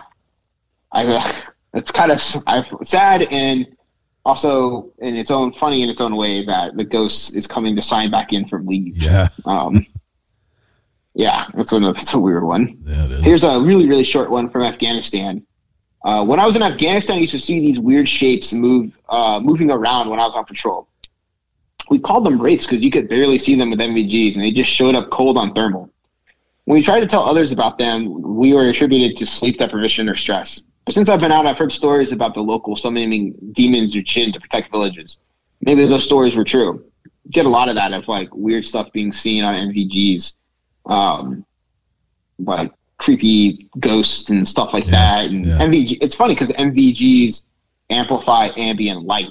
Right. So I don't know how that would work to see something that is see-through. Do you know, do NVGs, night vision goggles, for those who don't know, are they prone at all to, like any kind of natural artifacts just inherently because of the way that they're designed? Yeah, sometimes. And I always thought that too, because like I said, the ambient light, or maybe there's something off with like the tubes or something like that, it can produce like kind of like weird effects. And looking through MVGs, it's not like movies where like there's this like green screen. You do lose like some depth perception and coordination because of the nature of like the tubes. But yeah, like so what people describe is like literally like shadows and figures and fakes moving around, like nothing like I have seen produced in like artifacts for NVGs. And like I said, I don't have an explanation for it, because NVGs, all they do is they enhance ambient light. So like, I don't know. I still don't really have an idea of how something like that could show up on NVGs, or if it's unless it's on the infrared spectrum. Yeah. Right. Kind of weird. You've talked about the MVGs quite a bit in different stories, and it kind of takes me back, and I realize the technology is somewhat different, more advanced, but going back to some of these ghost shows that started airing in the early mid-90s, there were times where you would watch one of these episodes and it always seemed to be one of the females. So I don't know if they were they were aware that this problem was happening and they were doing it for production value or what, but they would literally, the night vision cameras that they were using would literally render some of their outerwear almost to the point of not necessarily invisibility, but you could see their bras or their panties through their pants when they were in the night vision mode. And I always thought that was such an odd artifact that, why would it render a piece of solid clothing almost see-through when in regular lighting conditions and not in that mode to the naked eye, you can't see through somebody's blue jeans. You can't see through somebody's black t-shirt. But yet, when in that situation, whether they're filming with the night vision, you could literally see the women's bras, or it was strange. So I wonder if a similar occurrence is happening with the NVGs, where it's seen into a spectrum that isn't normally seen by human eyesight. Yeah. Whether that's a different frequency or a light or a different vibration of a different frequency of vibration or what, but that's odd stuff. Yeah, that's very interesting. I don't know. Like I do feel like you're onto something with it lets you see into like a spectrum that we otherwise wouldn't see. But so much in our world as being a person, a human being, a Homo sapien, is related to vibration and different frequencies. Our hearing is only able to hear a certain from this to that. It can't hear beyond that, and it can't hear below it. And the same thing with our vision. Our vision is good for us, but we obviously don't have as good a vision as some other animals that walk this earth. And there's different frequencies. It kind of makes you wonder. You see some of these videos of dogs that are standing there looking into a corner of a ceiling, and it's barking away. What are they seeing? What do they see there? Yeah. What dark, terrible things do you see there, dog? Yeah, I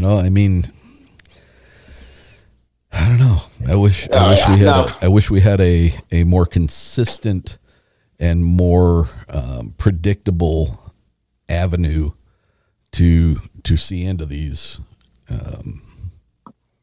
liminal spaces, I guess would be a good word. Yeah, I think that's a good way to put it. All right, let me choose another one here. I got quite a few. I'm trying to choose some of the different ones against the grain. Let's see. Oh, here we go. This is another good spooky one. All right, so this one's from a British soldier. So Helmand, British Army. We were on watch, and the camp was down a valley, so our picket was up on a ridge. We pull our rover up to this old barn or whatever it was, and we had a deal where my partner slept and I was awake, and vice versa. So right as I'm about to wake him up and switch over, something slams into the rover. He bolts up and asks me what the fuck is going on. Tell him we hadn't moved. This was like something rear-ended us. So we get out and see nothing's damaged, and we hear someone kicking on the walls of this building from the inside. It's this old tin thing, so we go up to check. The door is chained up and rusted as hell. We can't go figure out how to someone could get in. And I tell my man to go get the bolt cutter. As we're about to 3 or 4, as we call it 3 or 4 times, we hear nothing, so we get ready to cut it. And then we hear something whispering, "Don't come in," over and over again. I look at my pal, he nods, and we just leg it out of there. We get back into our base commander, and we tell him we heard something, and we also heard a voice saying, "Don't come in." We wait until morning, and the EOD guys come out as well. They cut through a wall, and they find out what they could describe as a slaughterhouse. Bones everywhere, and a mine wired to the door. They disarm it, and we leave. A few days later, I talked to one of our Afghan boys, and he tells me that place was always off limits. Supposedly, the Russians butchered a village there. I start to think that maybe, just maybe, that voice was someone wanting us to find them, but not wanting to die doing it. The hairs on my neck stand up as I write this. Wow. Yeah, right. That was a creepy one. That was creepy. Yeah. There's like all sorts of stuff like this that gets sent to me. I will close it out with this last set of stories, right? And this is probably one of my favorite sequential stories. So these next 4 stories take place up in Fort Campbell, Kentucky, right? So these next stories are seen through actually several soldiers. Pretty much 3 of them were on the same night. 1 of them was the night before. I will read through this, and I will read through the end, and like to hear what you think. All right. Okay. All right. So this is from eyewitness number 1, or I'm gonna go. Yeah, this is from eyewitness number 1. Well, I wasn't in 1st Battalion, 502nd Brigade. I was in the cavalry squadron during in second brigade. During our battalion, our brigade FTX, so like a big brigade level, that's like a big training event. In November of 2017, we were conducting an area recon 1.5 kilometers southwest of the town of Cassidy in the training area. It was around 2 in the morning. We were waiting for further orders as we had just reached our line of advance. While sitting in the TC position of a truck monitoring the comms, a presence began to emanate 2 meters in front of our truck. And by presence, I mean a literal black mass. It was darker than the surrounding nighttime environment on a cloudy night with no illumination. It was a black mass that was undetectable by NVG or thermal and was only visible to our naked eyes. While my gunner couldn't catch anything on NVG or thermal, everybody felt and saw this presence staring at us with our own eyes. This presence vanished after about 30 seconds. And while I never felt threatened by it, I never felt that the soldiers were the baddest thing stomping around in the back 40 of Fort Campbell after that. Ooh. So that's encounter number 1. And so now we're going to get into encounter number 2. So this is the next night. All right. I'm stationed at Fort Campbell, Kentucky. The training area we have is called the back 40. Thousands of acres of ranges and training sites. My story takes place in the back 40 in a makeshift town called Cassidy. It's located in the middle of nowhere, surrounded by forests and thick underbrush. And at the time, it was mid-July, so everything is in full bloom. My company was conducting a 2-week field problem in this area, and after we had secured this town, my platoon was tasked with pulling a blocking position about 100 meters into the wood line from this town. So this is like day 12 of a 2-week field problem. I'm located on the far right of our blocking position with my squad. I'm a squad leader of my infantry platoon, and we dig into our fighting positions. I'm located about 10 to 15 meters from my soldiers with my back up against a tree. Darkness sets in the back 40, and the guys are tired. My team leaders are doing their checks to make sure everyone's awake. Hours go by, and I didn't keep track of the time, but I had to guess it was around midnight. There's no moon. The only thing you could see to our rear was the town of Cassidy. My Alpha team leader is laying with his team on the line, and we're pulling a 50-50 security detail. So one man is up, and the other man's asleep. My Bravo team leader is sleeping next to me, and our radio man, RTO, is walking back and forth behind us, bouncing between squads and other positions. So every 20 or 30 minutes, I hear him walking by, and eventually he comes up to me and says, "Hey, Sergeant, you good on batteries?" And I'm like, "Yeah, dude, I'm good." So he does this so much, and I basically am used to him moving around. Not even thinking about it, I hear something moving behind me, and I ignore it. But then the movement gets closer and closer and a lot slower. I look over my shoulder and say, "What the fuck are you doing?" expecting to see my RTO. And that's what I saw, whatever it was, in mid-crouch pose, about 20 meters from me, making a low, subtle growling noise, like a wolf or a dog. I froze, and the hair on the back of my neck stood up, and my heart started to race. Whatever this thing was, stood at least 5 feet tall, crouched, and it was slinking lower and lower to the ground, as if it was getting ready to pounce. Paralyzed with confusion and fear, I watched for another 10 to 12 seconds, and I reached for grabbed my E-tool, basically a small shovel, and not taking my eyes off this thing while I'm looking at it. I quickly flipped my night vision goggles down, and as I did, the creature ran in diagonal line from me as fast as it could. And when I say fast, it was moving at a low stance. I flipped my NVGs into a thermal setting, and I saw the outline of the thing running. Everyone around me heard it as it was crashing through the woods, and it ran too fast to be a man and too big to be a deer. It was too big to be a deer as it was running on 2 feet. Later that night, I saw another squad leader. He told me he heard that loud, deep sniffing noises from coming near his position. His soldiers were saying that they smelled what appeared to resemble a wet dog.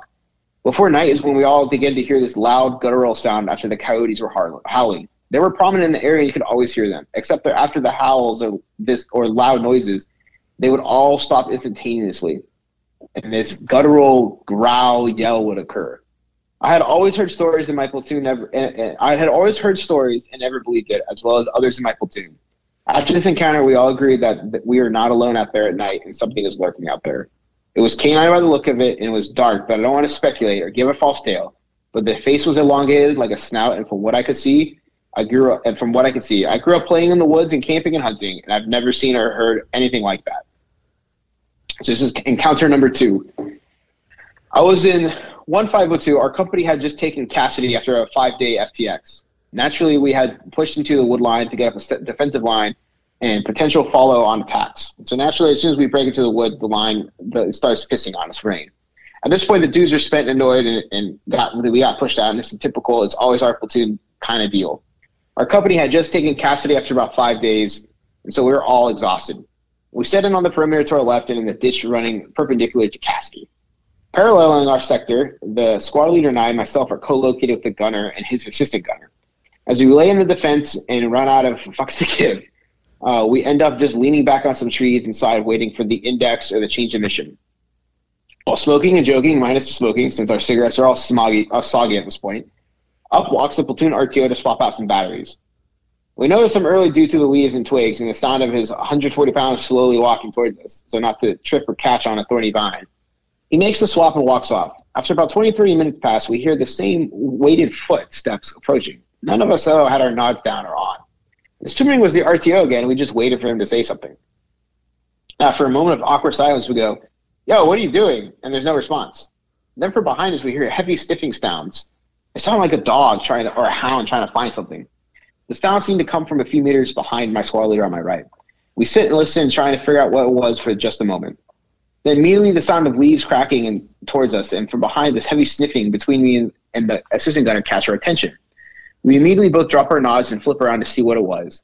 At that point, we hear the source of the sound about a barrel into the ditch on our right and speed down deeper into the wood line.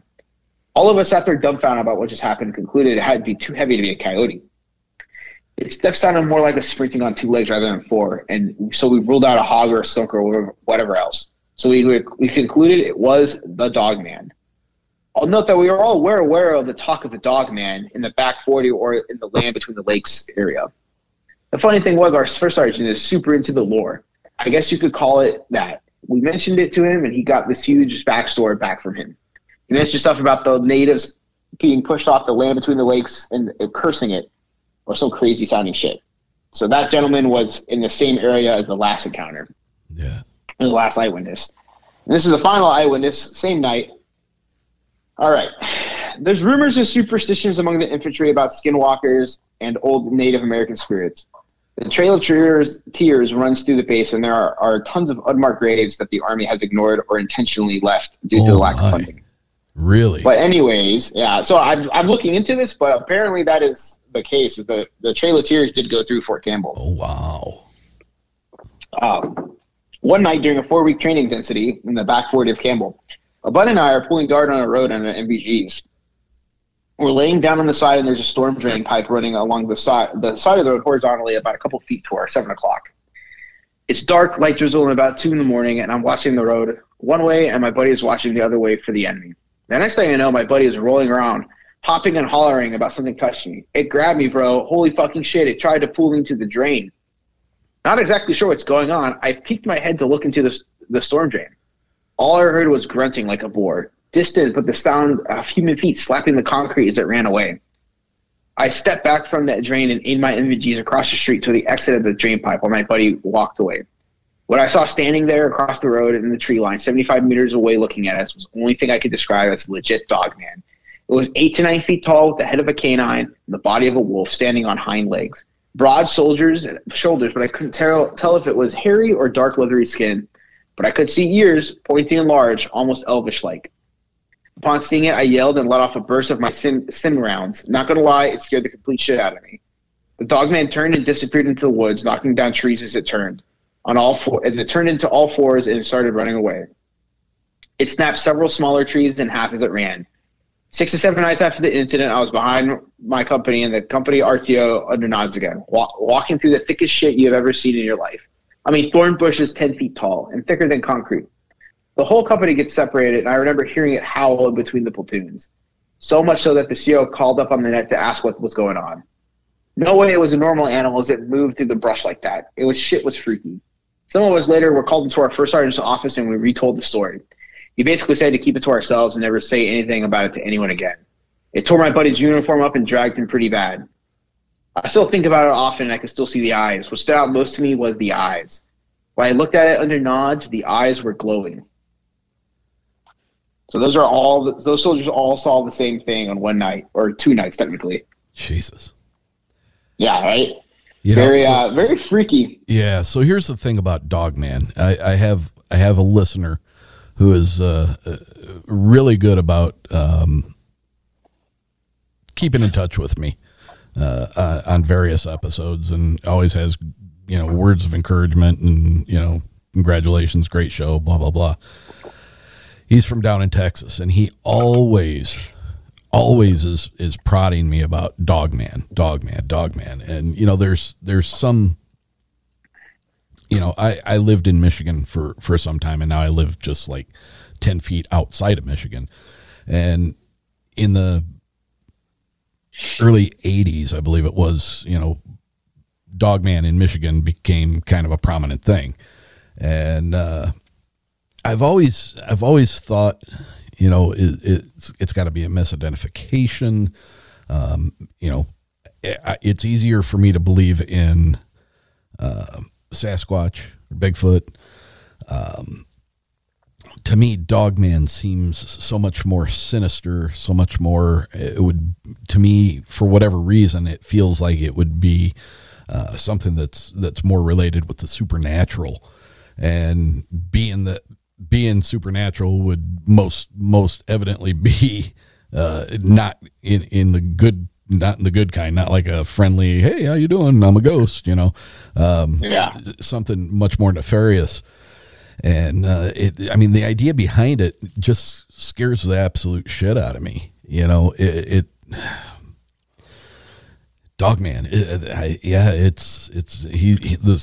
This listener, Kim, down in, I believe, El Paso, he's going to be thrilled to hear the end of this, because he's all about Dogman. And, there's several shows out there that deal with nothing but Dogman reports. And, are werewolves really a thing? Is that a remnant of, what we understand as being werewolves, or is that something that's left over mythology, or, not mythology, but left over from Native American beliefs? Is that something that's manifested from their spiritual realm and the way they look at their spirits? Glowing eyes, pointy ears, a snout. Yeah. Ooh, man. It's very funny. Yeah. I'd be happy to see a Sasquatch any day of the week. Not so much for a Dogman, I don't think. I don't think that would be I don't think that would be something I could come back from very easily. But again, we're talking about people who are trained observers. We're talking about people who work under high levels of stress. And even in this situation where they're just doing training, they still have to be on their game, because they have people that are testing them and watching them and making sure that they're doing the things that they need to be doing. So when they get into real world tasking, they'll be able to perform at that level. So what are we left to believe? Are all 4 of these guys full of shit? Yeah, I think there's definitely something. And so, funny backstory, I talked to more soldiers. Most of them not enough to give me details to make a full story, but it's apparently common knowledge that the training area at Fort Campbell's haunted as hell, because of the Trail of Tears. People have seen, if not Dogman, ghosts, apparitions. People did tell me they feel like at Fort Campbell in those woods, they feel like something is always watching them. Like there's something there. They hear the howling, they hear the sniffing, they smell the wet dog. And maybe it is cursed, and that's part of the curse. Wow. Yeah, I don't know. It's an angle I'm looking into for sure. I think that there's from what they told me, like their first sergeant told them to be quiet because So technically, in a field problem, if they discharge your weapon without like reason to, it doesn't reflect good on you. So like you can get in serious trouble for that. Yeah. So that's why they were being questioned. And the guy had said it after I talked to him after I posted the story that the first sergeant, when they told him about the dog man, it was literally like, all right, like I understand it. I understand what happened. Like, but don't talk about this anymore. Now, and it could. Mm-hmm. In one of the stories, I don't know if it was the second or the third one, you made reference to he discharged a sin round. Yeah, so like blinks. Okay, that's what I was. Yeah. So it was a noise. Yeah, it just made noise. Yeah. Did nothing. But that's still like kind of a big no-no, and I'm sure it was kind of like it could have been one way, like there's different aspects. It could have been like, his first sergeant was trying to like wipe it under the table so they didn't get in trouble, or bring attention to themselves, or he could have known there's something there. Yeah. All the soldiers I talked to do believe that some of the higher ups know what's out there, or know there is something going on in the woods. Maybe not maliciously, but they acknowledge that there's something out there, if that makes sense.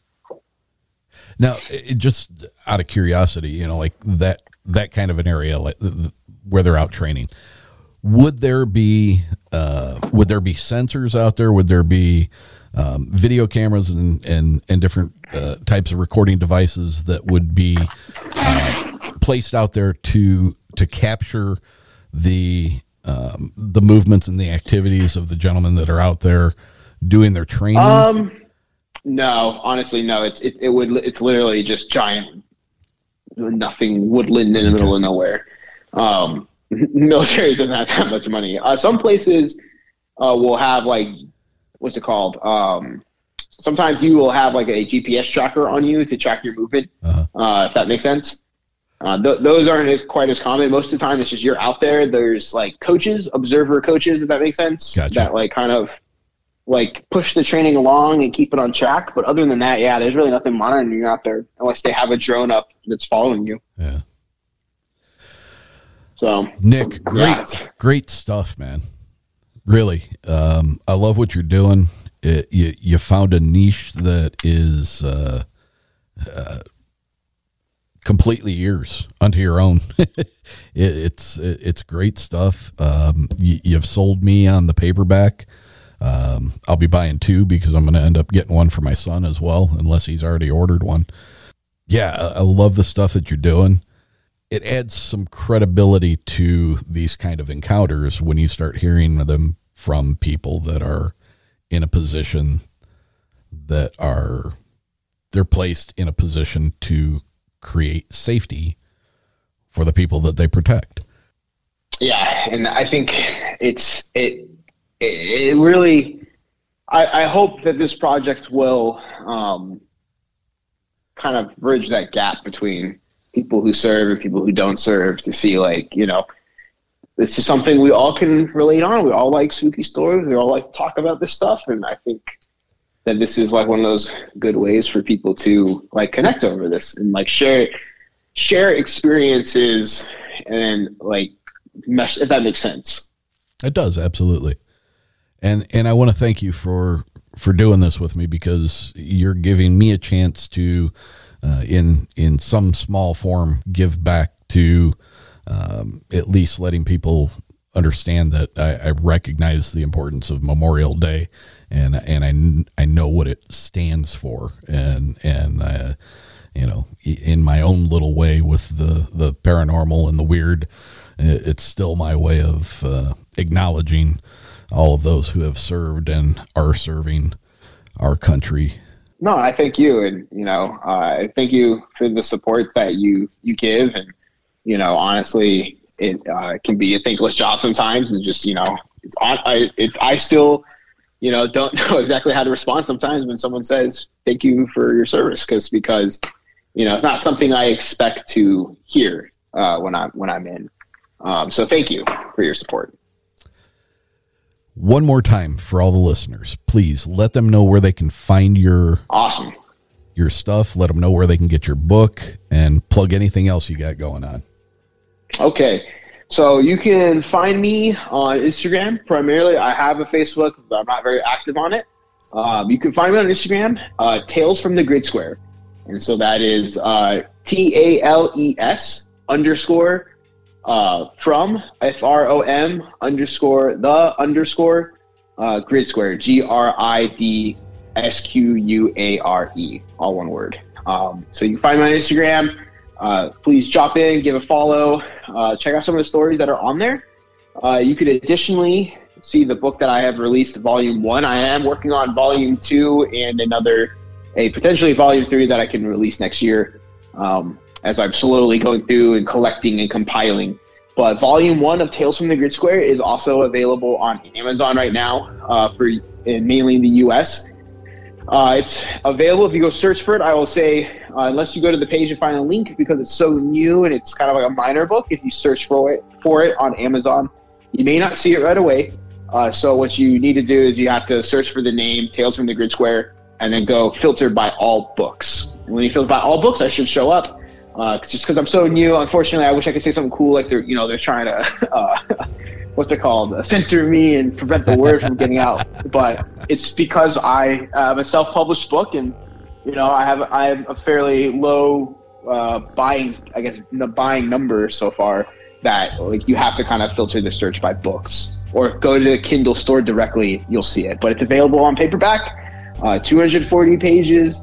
240 stories and about approximately 242 pages. So I made sure to jam pack it with some good stories for people to enjoy. If nothing less, it makes for great toilet reading, or a great book to read at the beach. That's funny. But yes. So yeah, it is very, very new. What publication date was May 5th, right? Yes. Actually, yeah, when you come to think about it, yeah, it was not even been a month. Yeah. So hopefully we'll get some activity on the Amazon site and get some books sold for you. Can't wait to get mine. I appreciate that. Can't wait to get mine. Everything that we talked about here tonight, if it's not in that book and it's and those stories are indicative of what is in the book, it's going to be a great read. So, Nick, thank you so much for taking the time to do this. I know you're a busy man, and I truly appreciate it. It's been a pleasure talking with you. No, thank you for having me on the show. I've really enjoyed it. I always appreciate it to be on a podcast. It means a lot. Well, you did a great job. So, for now, my friends, stay uncomfortable. We'll see you next week. I want to hear your story. I want to hear your experience. So email me at contact.uncomfortable@gmail.com. If you enjoy the show, then leave us a rating and a review on iTunes. Share the show with your friends. Share the show on social media.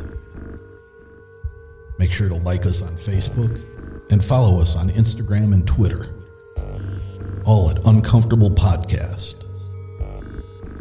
And until next week, my friends, stay uncomfortable.